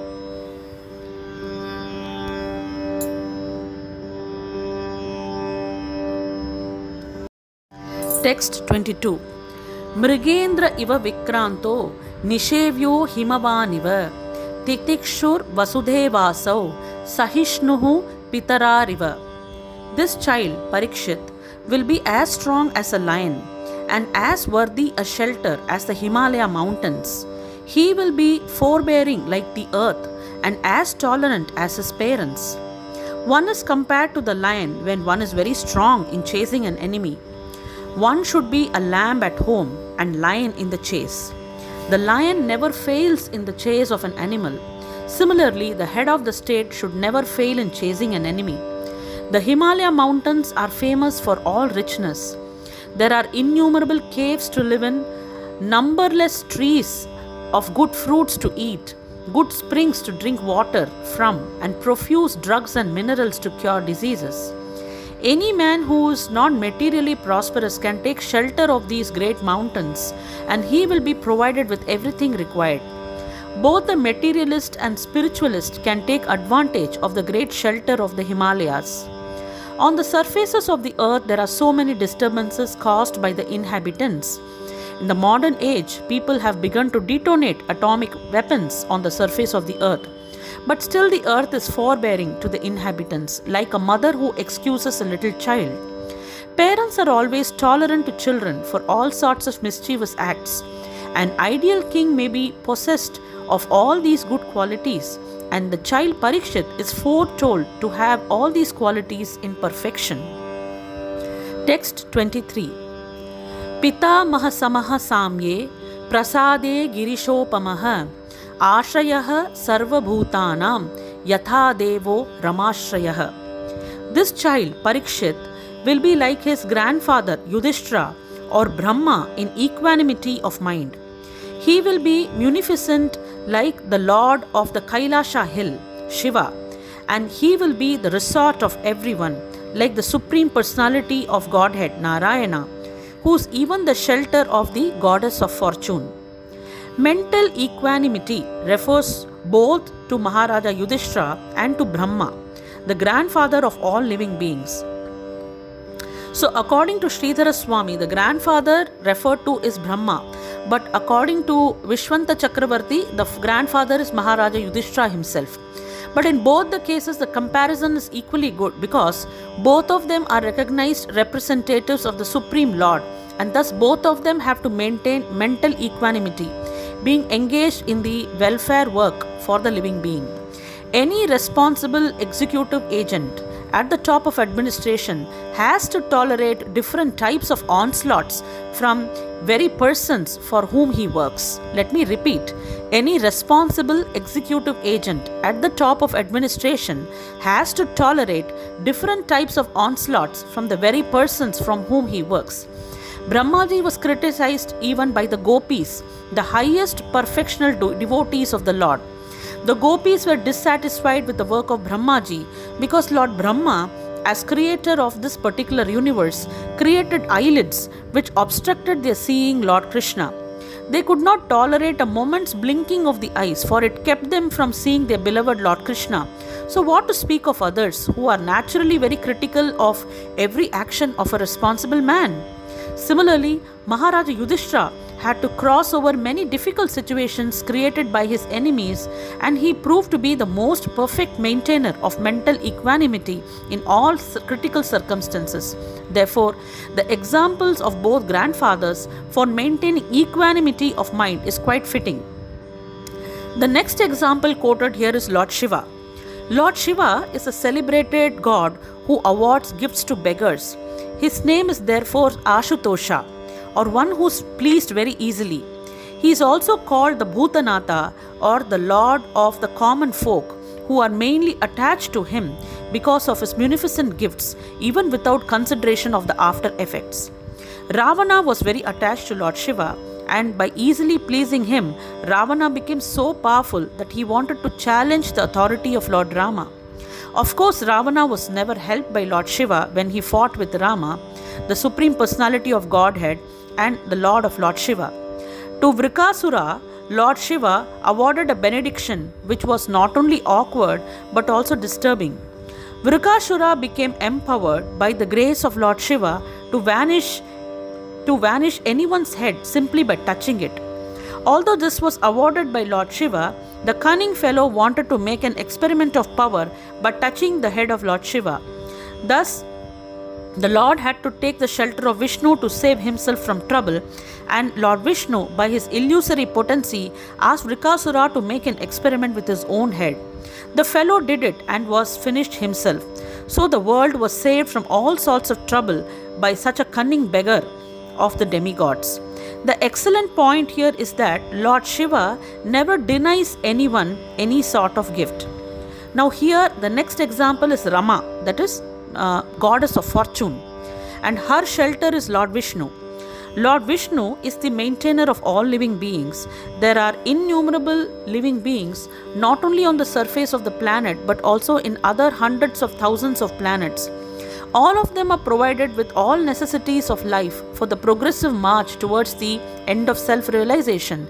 But on the path of sense gratification, they are put into difficulty by the agency of Maya, the illusory energy, and so travel the path of a false plan of economic development. Such economic development is never successful because it is illusory. These men are always after the mercy of illusory goddess of fortune, but they do not know that goddess of fortune can live only under the protection of Vishnu. Without Vishnu, the protection of fortune is an illusion. We should therefore seek the protection of Vishnu instead of indirectly seeking the protection of goddess of fortune. Only Vishnu and devotees of Vishnu can give protection to all, and Maharaja Parikshit was himself protected by Vishnu, and it was quite possible for him to give complete protection to all who wanted to live under his rule.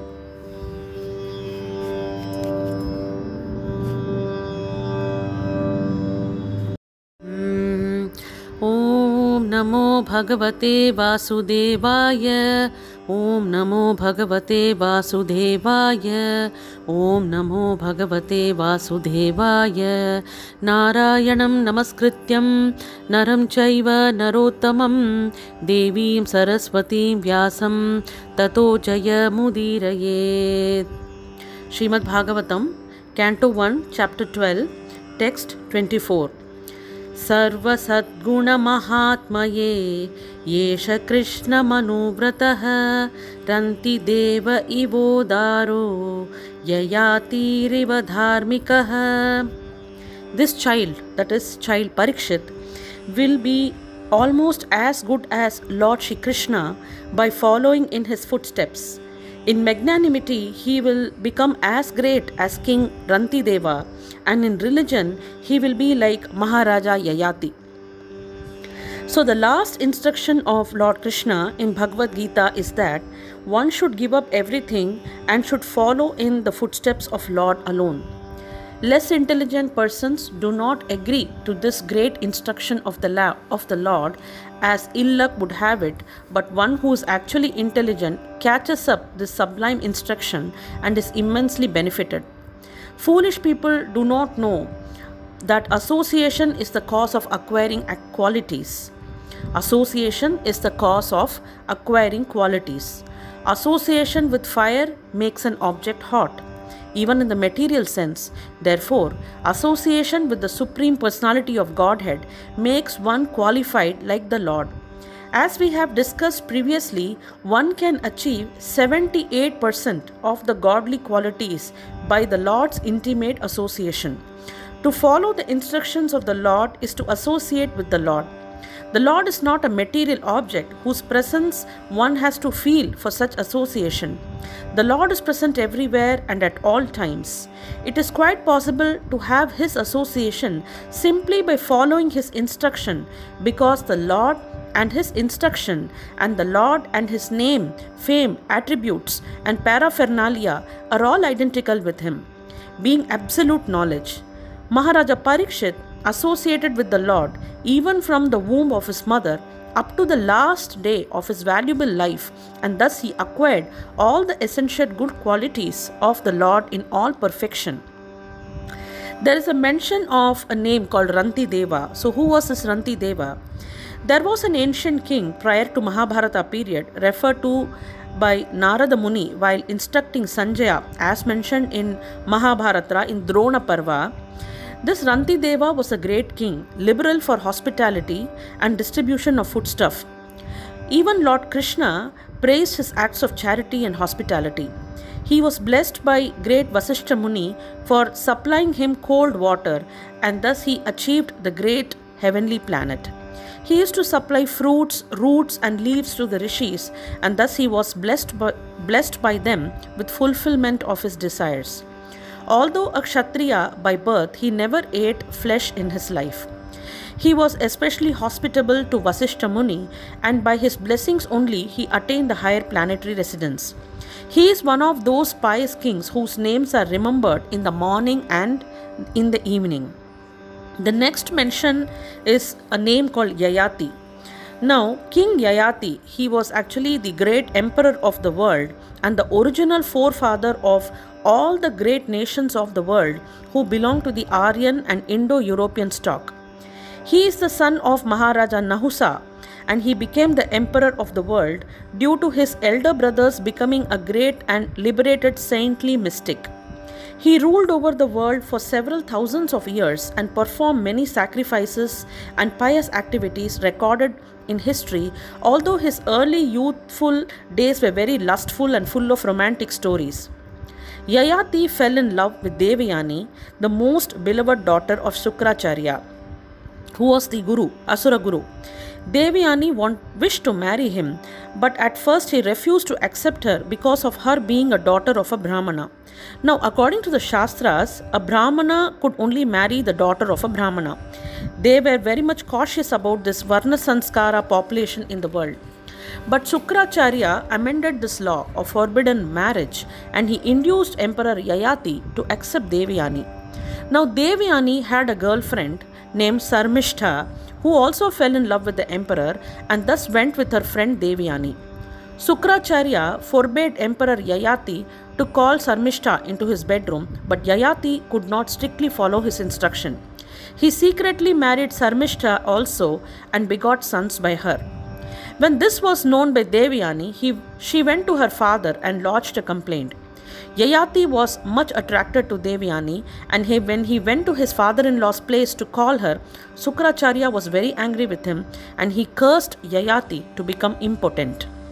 Yayati begged his father-in-law to withdraw his curse, but sage asked Yayati to ask youthfulness from his sons and let them become old as a condition of his becoming potent.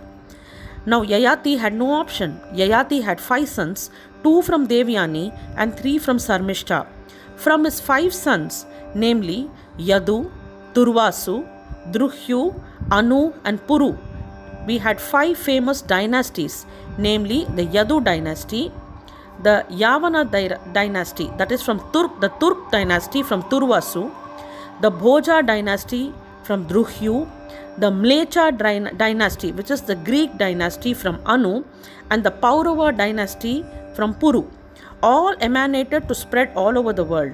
He reached the heavenly planets by dint of his pious acts, but he fell down from there because of his self-advertisement and criticizing other great souls.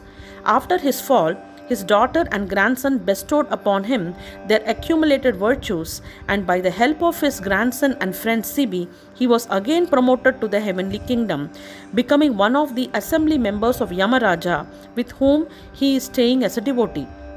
He performed more than 1,000 different sacrifices, gave in charity very liberally, and was a very influential king. His majestic power was felt all over the world. His youngest son, that is Puru, agreed to award him his youthfulness when he was troubled with lustful desires, even for 1,000 years. So Puru gave his youth to his father, King Yayati. Finally, Yayati became detached from worldly life and returned the youthfulness again back to his son Puru. He wanted to hand over the kingdom to Puru, but his noblemen and subjects did not agree.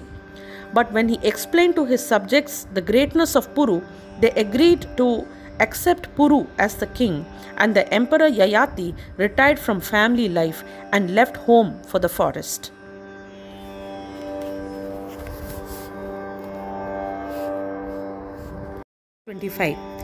धृत्या बलिसमः कृष्णे प्रह्लाद इव सद्ग्रहः आहतैश्वोश्वमेधानां वृद्धानां पर्युपासकः. This child will be like Bali Maharaja in patience, a staunch devotee of Lord Krishna, like Prahlada Maharaja, a performer of many Ashwamedha sacrifices and a follower of the old and experienced men. Now, there is a mention of Bali Maharaja here. Bali Maharaja was one of the 12 authorities in the devotional service of Lord. Bali Maharaja is a great authority in devotional service because he sacrificed everything to please the Lord and relinquished the connection of his so-called spiritual master, again Sukracharya, who obstructed him on the path of risking everything for the service of the Lord. So here in this shloka, there is mention of Bali Maharaja and Prahlada Maharaja. Now Bali Maharaja gave up his connection with his own guru Sukracharya, and Prahlada Maharaja gave up his connection with his own father because he was an impediment in his devotional path of life. So both of these people have been quoted as an examples here. So the highest perfection of religious life is to attain the stage of unqualified devotional service of the Lord without any cause or without being obstructed by any kind of worldly obligation. Bali Maharaja was determined to give up everything for the satisfaction of the Lord, and he did not care for any obstruction whatsoever from whomever it was, whether it was his guru or whoever. So he is the grandson of Prahlada Maharaja. So Bali Maharaja was the grandson of Prahlada Maharaja, another authority in the devotional service of the Lord. The Bali Maharaja and history of his dealings with Vishnu Vamana Deva have been described in 8th canto of Srimad Bhagavatam, which we will be hopefully seeing. Prahlada Maharaja, he was also a perfect devotee of Lord Krishna, that is Vishnu. His father Hiranyakashipu chastised him severely when he was only 5 years old for his becoming an unalloyed devotee of the Lord. He was the first son of Hiranyakashipu and his mother's name was Kayatu. Prahlada Maharaja was an authority in devotional service of the Lord because he had his father killed by Lord Nrsimhadeva, setting an example that even a father should be removed from the path of devotional service if such a father happens to be an obstacle. Now he had 4 sons. The eldest son Virochana is the father of Bali Maharaja. Prahlada had 4 sons. His eldest son's name was Virochana, who was the father of Bali Maharaja. Now history of Prahlada Maharaja's activities is described in 7th canto of Srimad Bhagavatam.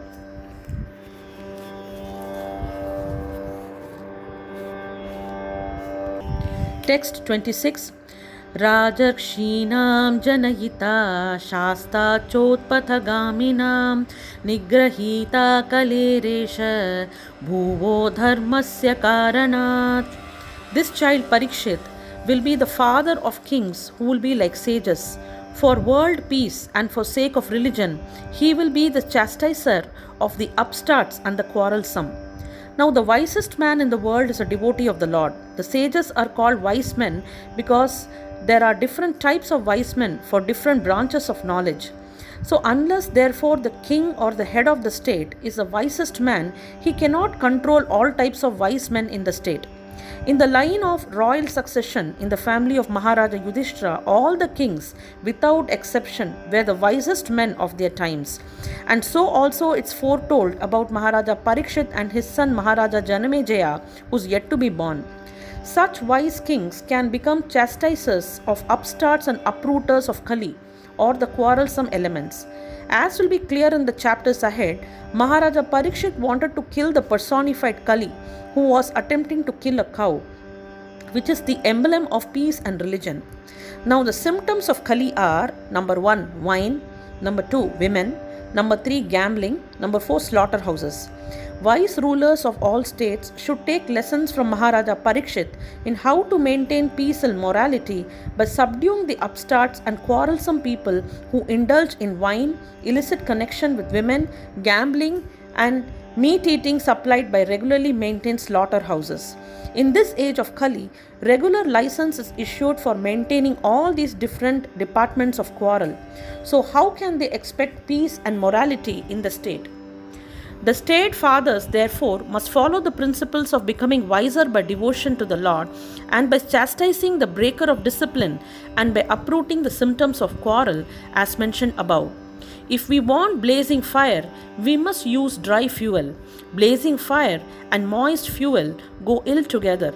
peace and morality can prosper only by the principles of Maharaja Parikshit and his followers.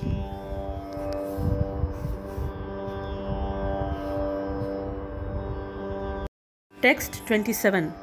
Takshakadatmano mrityum dvijaputropasarjitat prapatyasta upashrutya mukta sangaha padam hare. After hearing about his death, that is, death of Parikshit, which will be caused by the bite of a snake bird sent by the son of a Brahmana, he will get himself freed from all material attachment. That is, Parikshit will get himself freed from all the material attachment and surrender onto the personality of Godhead, taking shelter of him. Material attachment and taking shelter of the lotus feet of the Lord go well together. Material attachment means ignorance of transcendental happiness under the shelter of the Lord. Devotional service to Lord while existing in the material world is a way to practice one's transcendental relation with the Lord, and when it is matured, one gets completely free from all material attachment and becomes competent to go back home, that is, back to Godhead. Maharaja Parikshit, being especially attached to the Lord from the beginning of his body in the womb of his mother, was continuously under the shelter of the Lord, and the so-called warning of his death within 7 days from the date of the curse of the Brahmana's son was a boon to him, to enable him to prepare himself to go back home, back to Godhead. Since he was always protected by the Lord, he could have avoided the effect of such a curse by the grace of the Lord. But he did not take such undue advantage of nothing, for nothing. Rather, he made the best use of a bad bargain. For 7 days continuously, he heard Srimad Bhagavatam from the right source, and thus he got shelter at the lotus feet of the Lord by that opportunity. So we could also do that, trying to make the best use of the bad bargain. Currently, there is this menace of COVID-19, which is a bad bargain, but we could use the best use of this bad bargain by continuously hearing to religious scriptures, especially Srimad Bhagavatam, from the right source, and thus can get shelter at the lotus feet of the Lord by that opportunity. Text 28. Jigyasitatmatharthatyoho munirvaryasa sutadasau hitvedam nripagangayam yastya adhakuto bhayam. After inquiring about proper self-knowledge from the son of the Vyasadeva, who will be a great philosopher, he will renounce, that is, Parikshit will renounce all material attachment and achieve a life of fearlessness. Material knowledge means ignorance of knowledge of one's own self. Philosophy means to seek after the right knowledge of one's own self, or the knowledge of self-realization. Without self-realization, philosophy is dry speculation or a waste of time and energy. Srimad Bhagavatam gives the right knowledge of one's own self, and by hearing Srimad Bhagavatam, one can get free from material attachment and enter into the kingdom of fearlessness. This material world is fearfulness. Its prisoners are always fearful, as within a prison house. In the prison house, no one can violate the jail rules and regulations, and violating the rules means another term of extension of prison life. Similarly, we in this material existence are always fearful. This fearfulness is called anxiety. Everyone in the material life, in all species and varieties of life, is full of anxiety, and either by breaking or without breaking the laws of nature. Liberation or mukti means getting relief from these constant anxieties. This is possible only when the anxiety is changed to the devotional service of the Lord. Srimad Bhagavatam gives us the chance to change the quality of anxiety from matter to spirit. This is done in association of a learned philosopher like the self-realized Sukadeva Goswami, the great son of Sri Vyasadeva.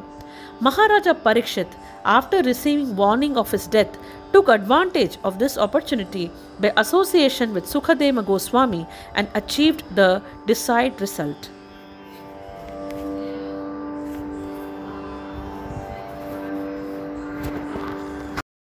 Text 29.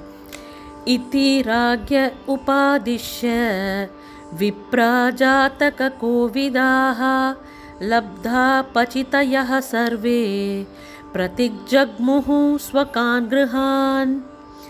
Thus, those who are expert in astrological knowledge and in the performance of birth ceremony instructed King Yudhishthira about the future history of his child, and being sumptuously remunerated, they all returned to their respective homes.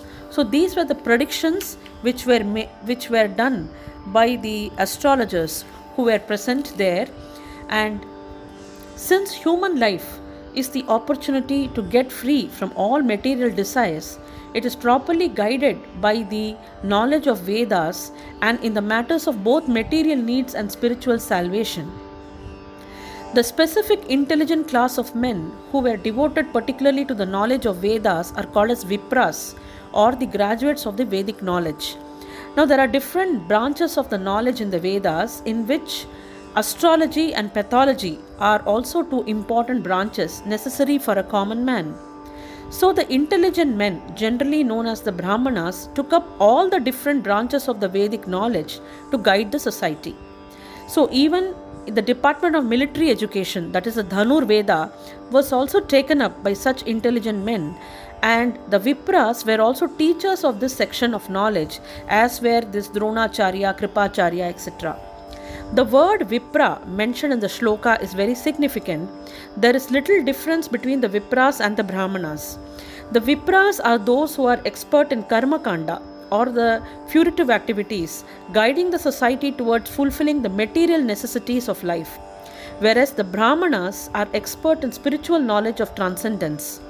This department of knowledge is called as Jnana Kanda, and above this there is Upasana Kanda. Amongst the Karma Kanda experts, the Jataka expert Vipras were good astrologers who could tell all the future history of a born child simply by the astral calculations of the time, that is the Lagna.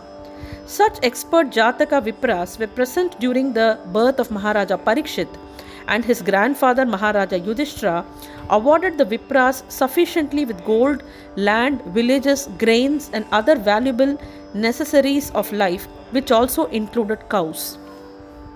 Text 30. Sa esha loke vikyatah parikshiditi yat prabhuhu purvam drishtamanudhyayan parikshet nareshviha. As his son would become famous in the world as Parikshit, because he would come to examine all human beings in his search after that personality whom he saw before his birth. Thus he could come to constantly contemplate him. Maharaja Parikshit, fortunate as he was, got the impression of the Lord even in the womb of his mother, and thus his contemplation of the Lord was constantly with him. Once the impression of the transcendental form of the Lord is fixed in one's mind, one can never forget him in any circumstance. Child Parikshit, after coming out of the womb, was in the habit of examining everyone to see whether he was the same personality whom he first saw in the womb. But no one could be equal to that or more attractive than the Lord, and therefore he never accepted anyone. But the Lord was constantly with him by such examination, and thus Maharaja Parikshit was always engaged in the devotional service of the Lord by remembrance. One may not be as fortunate as Maharaja Parikshit to have the opportunity to see the Lord in the womb of his mother, but even if he is not so fortunate, he can be made so if the parents of the child desire him to be so. Text 31. Sa Rajaputro Vavridhe Ashusukla Ivodupah Apuryamanaha Pitrabhihi Kashtabhiriva Sonvaham. As the moon in its waxing fortnight develops day after day, so the royal prince Parikshit very soon developed luxuriantly under the care and full facilities of his guardian grandfathers.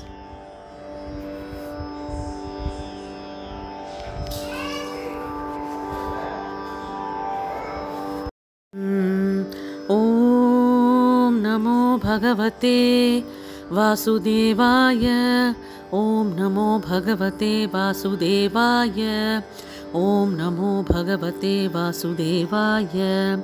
Narayanam Namaskrityam Naram Chaiva Narottamam Devim Saraswatim Vyasam Tato Jaya Mudirayet. So we are doing Srimad Bhagavatam, Canto 1, Chapter 12. We are in text 32. We are doing birth of Emperor Parikshit. Yakshmanoshvamedhena Gyati Droha Jihasaya Raja Labdhadano Dhadyau Nanyatra Karadandayoho. Just at this time, King Yudhishthira was considering performing a horse sacrifice to get freed from sins incurred from fighting with kinsmen. But he became anxious to get some wealth, for there were no surplus funds outside of the fines and tax collection. So here we are seeing a very realistic situation. As the Brahmanas and Vipras had a right to be subsidized by the state, the state executive head had the right to collect taxes and fines from the citizens. So after the battle of Kurukshetra, the state treasury was exhausted, and therefore there was no surplus fund except the fund from the tax collection and fines. Such funds were insufficient, and they were sufficient only for the state budget, so there was no excess fund. So the king was anxious to get more wealth in some other way in order to perform the horse sacrifice. Maharaja Yudhishthira wanted to perform this sacrifice under the instruction of Bhishma Deva. Text 33.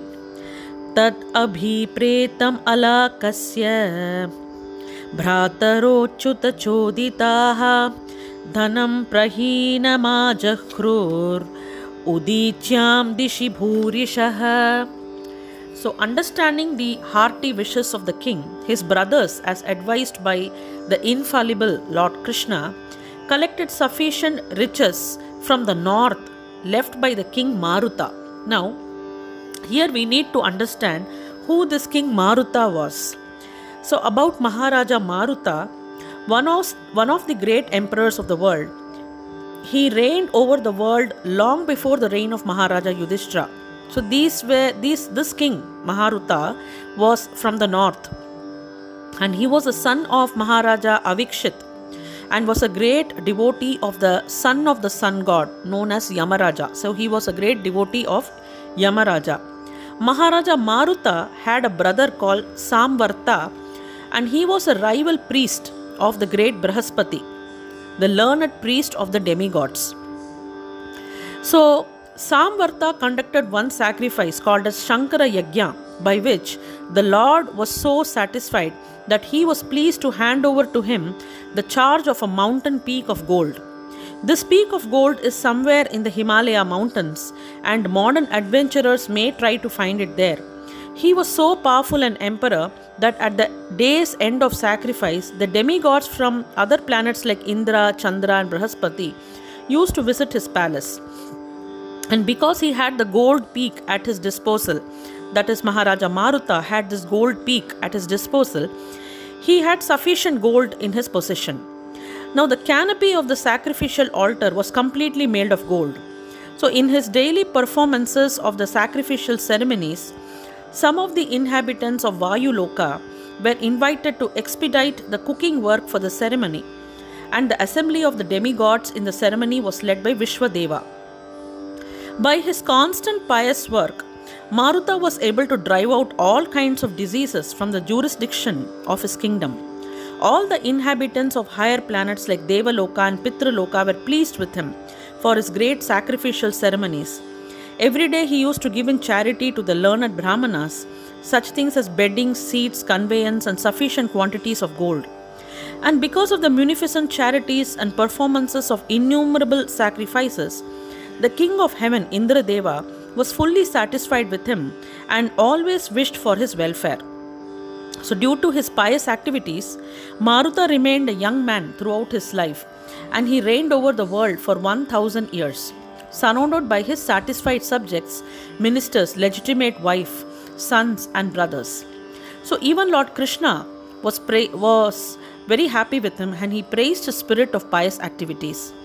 He handed over his only daughter to Maharishi Angira, and by his good blessings, he was elevated to the kingdom of heaven. So, the success of particular type of sacrifice completely depends on the priest in charge. So, because first of all, Maruta wanted to offer the priesthood of his sacrifices to the learned Brihaspati. But demigod refused to accept the post because of a king being a human being, a man on this earth. He was very sorry for this, but on the advice of Narada Muni, he appointed Samvarta to the post, and he was successful in his mission. Because Brihaspati refused to be his priest, he appointed his own brother Samvarta for this post, and he was successful in his mission. So therefore, success of a particular type of sacrifice completely depends upon the priest who is in charge of that. And in this age of Kali, all kind of sacrifices are forbidden because there are no learned priests amongst the so-called Brahmanas who go by the false notion of becoming sons of Brahmanas without Brahminical qualifications. So in this age of Kali, practically it is not possible for us to do such big sacrifices. So therefore, the only sacrifice or only yajna which is possible in this quarrelsome age of Kali is Sankirtana yajna. Sankirtanam means Nama Sankirtanam, chanting the name of Lord. So that is the only yajna which is possible in Kali, and that is what we all should be doing.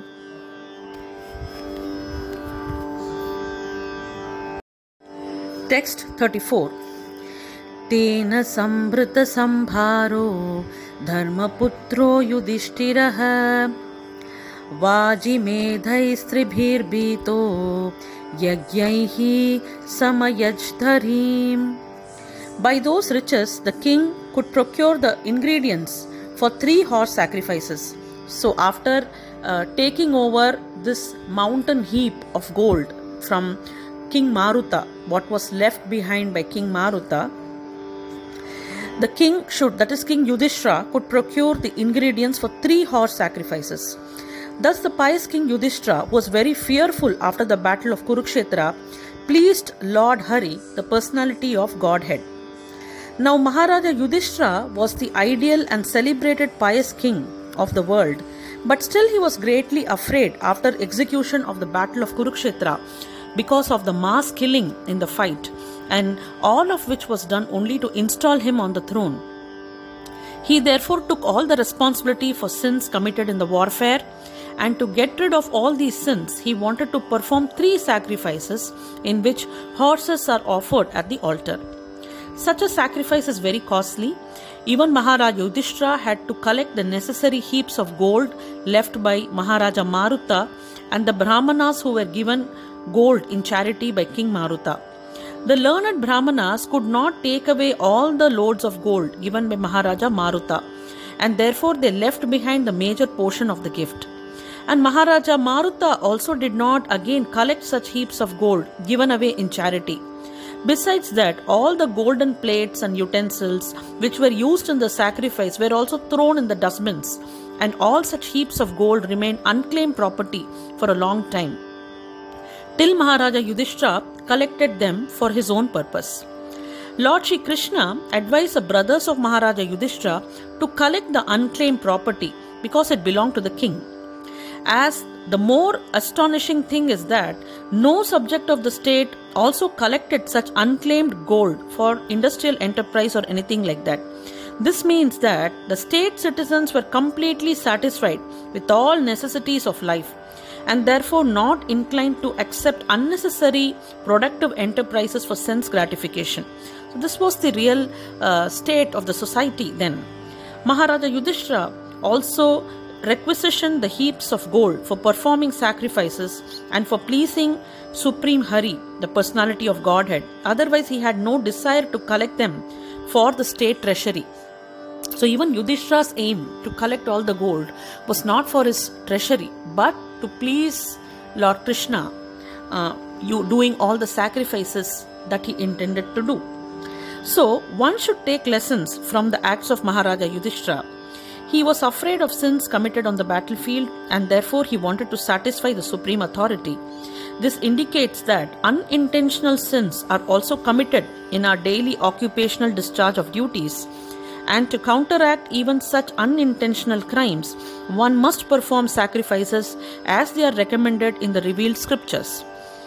The Lord says in Bhagavad Gita, Yagyarthat karmano nyatra loko yam karma bandhanaha, that one must perform sacrifices recommended in the scriptures in order to get rid of commitments of all unauthorized work or even unintentional crimes which we are apt to commit. So, by doing so, one shall be freed from all kind of sins. And those who do not do so, but work for self-interest or sense gratification, have to undergo all tribulations accrued from committed sins. So, how do we escape from the sins that we unintentionally commit in our day-to-day lives? The only way is to wash our sins daily by the Nama Sankirtanam, which is what is prescribed for this age of Kali. Therefore, the main purpose of performing sacrifices is to satisfy the Supreme Personality Hari. The process of performing sacrifices may be different in terms of different times, places and persons, but the aim of such sacrifice is one and the same at all times and in all circumstances, that is, satisfaction of the Supreme Lord Hari. So whatever we do, in those days there were horse sacrifices, but in these days we cannot do these. So the aim here is to please the Lord. That is the only thing. So we need to do things that will keep Lord happy. So that is the way of pious life, and that is the way of peace and prosperity in the world at large. Maharaja Yudhishthira did all these as the ideal pious king in the world. So if Maharaja Yudhishthira is a sinner in his daily discharge of duties in royal administration of state affairs, where killing of man and animals is a recognized art, then we can just imagine the amount of sins committed consciously and unconsciously by the untrained population of Kali Yuga, who have no way to perform sacrifice to please the Supreme Lord. So the Bhagavatam says, the prime duty of a human being is to satisfy Supreme Lord by the performance of one's occupational duty. Whatever is our swadharma, we just need to keep doing that. Let any man of any place or community, caste or creed be engaged in any sort of occupational duty, but he must agree to perform sacrifices as it is recommended in the scriptures for the particular place, time and person. In the Vedic literatures, it is recommended that in Kali Yuga, people engage in glorifying the Lord by chanting the holy name of Krishna. Kirtanat eva Krishnasya mukta sangha param vrajet, without offense. By doing so, one can be freed from all sins and thus can attain the highest perfection of life by returning home back to Godhead.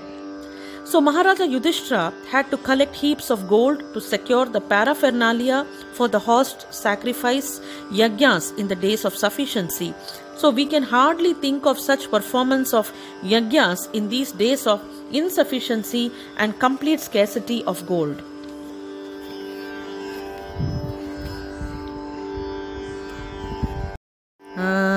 Text 35. Ahuto Bhagavan Ragya Yajayitva Dvijain Ripam Uvasa Katichin Masan Sukhridam Priyakam Yaya. Lord Shri Krishna, the personality of Godhead, being invited to the sacrifices by Maharaja Yudhishthira, saw to it that they were performed by qualified, that is twice born Brahmanas. After that, for the pleasure of the relatives, the Lord remained there for a few months. Lord Shri Krishna was invited by Maharaja Yudhishthira to look into the supervision of the performances of yajna, and the Lord, to abide by the orders of his elderly cousin, caused the performance of yajnas by learned twice born Brahmanas. So simply taking birth in the family of Brahmana does not make one qualified to perform the yajnas. One must be twice born by proper training and initiation from the bona fide Acharya. Text 36. Tatho ragyapyanugyatah Krishnaya saha bandhubihi Yayau Dwaravatim Brahmam Sarjuno Yadubhivritah. So Saunaka, thereafter the Lord, having bade farewell to King Yudhishthira, Draupadi and other relatives, started for the city of Dwaraka, accompanied by Arjuna and other members of the Yadu dynasty. Thus we end the first canto, 12th chapter of Srimad Bhagavatam, entitled Birth of Emperor Parikshit. Now the next chapter will be Dhritarashtra quits home. This is chapter 13. So here we will be seeing how Dhritarashtra and Gandhari start for their Vanaprastha ashram from Hastinapura. This is going to be the next chapter. Thank you.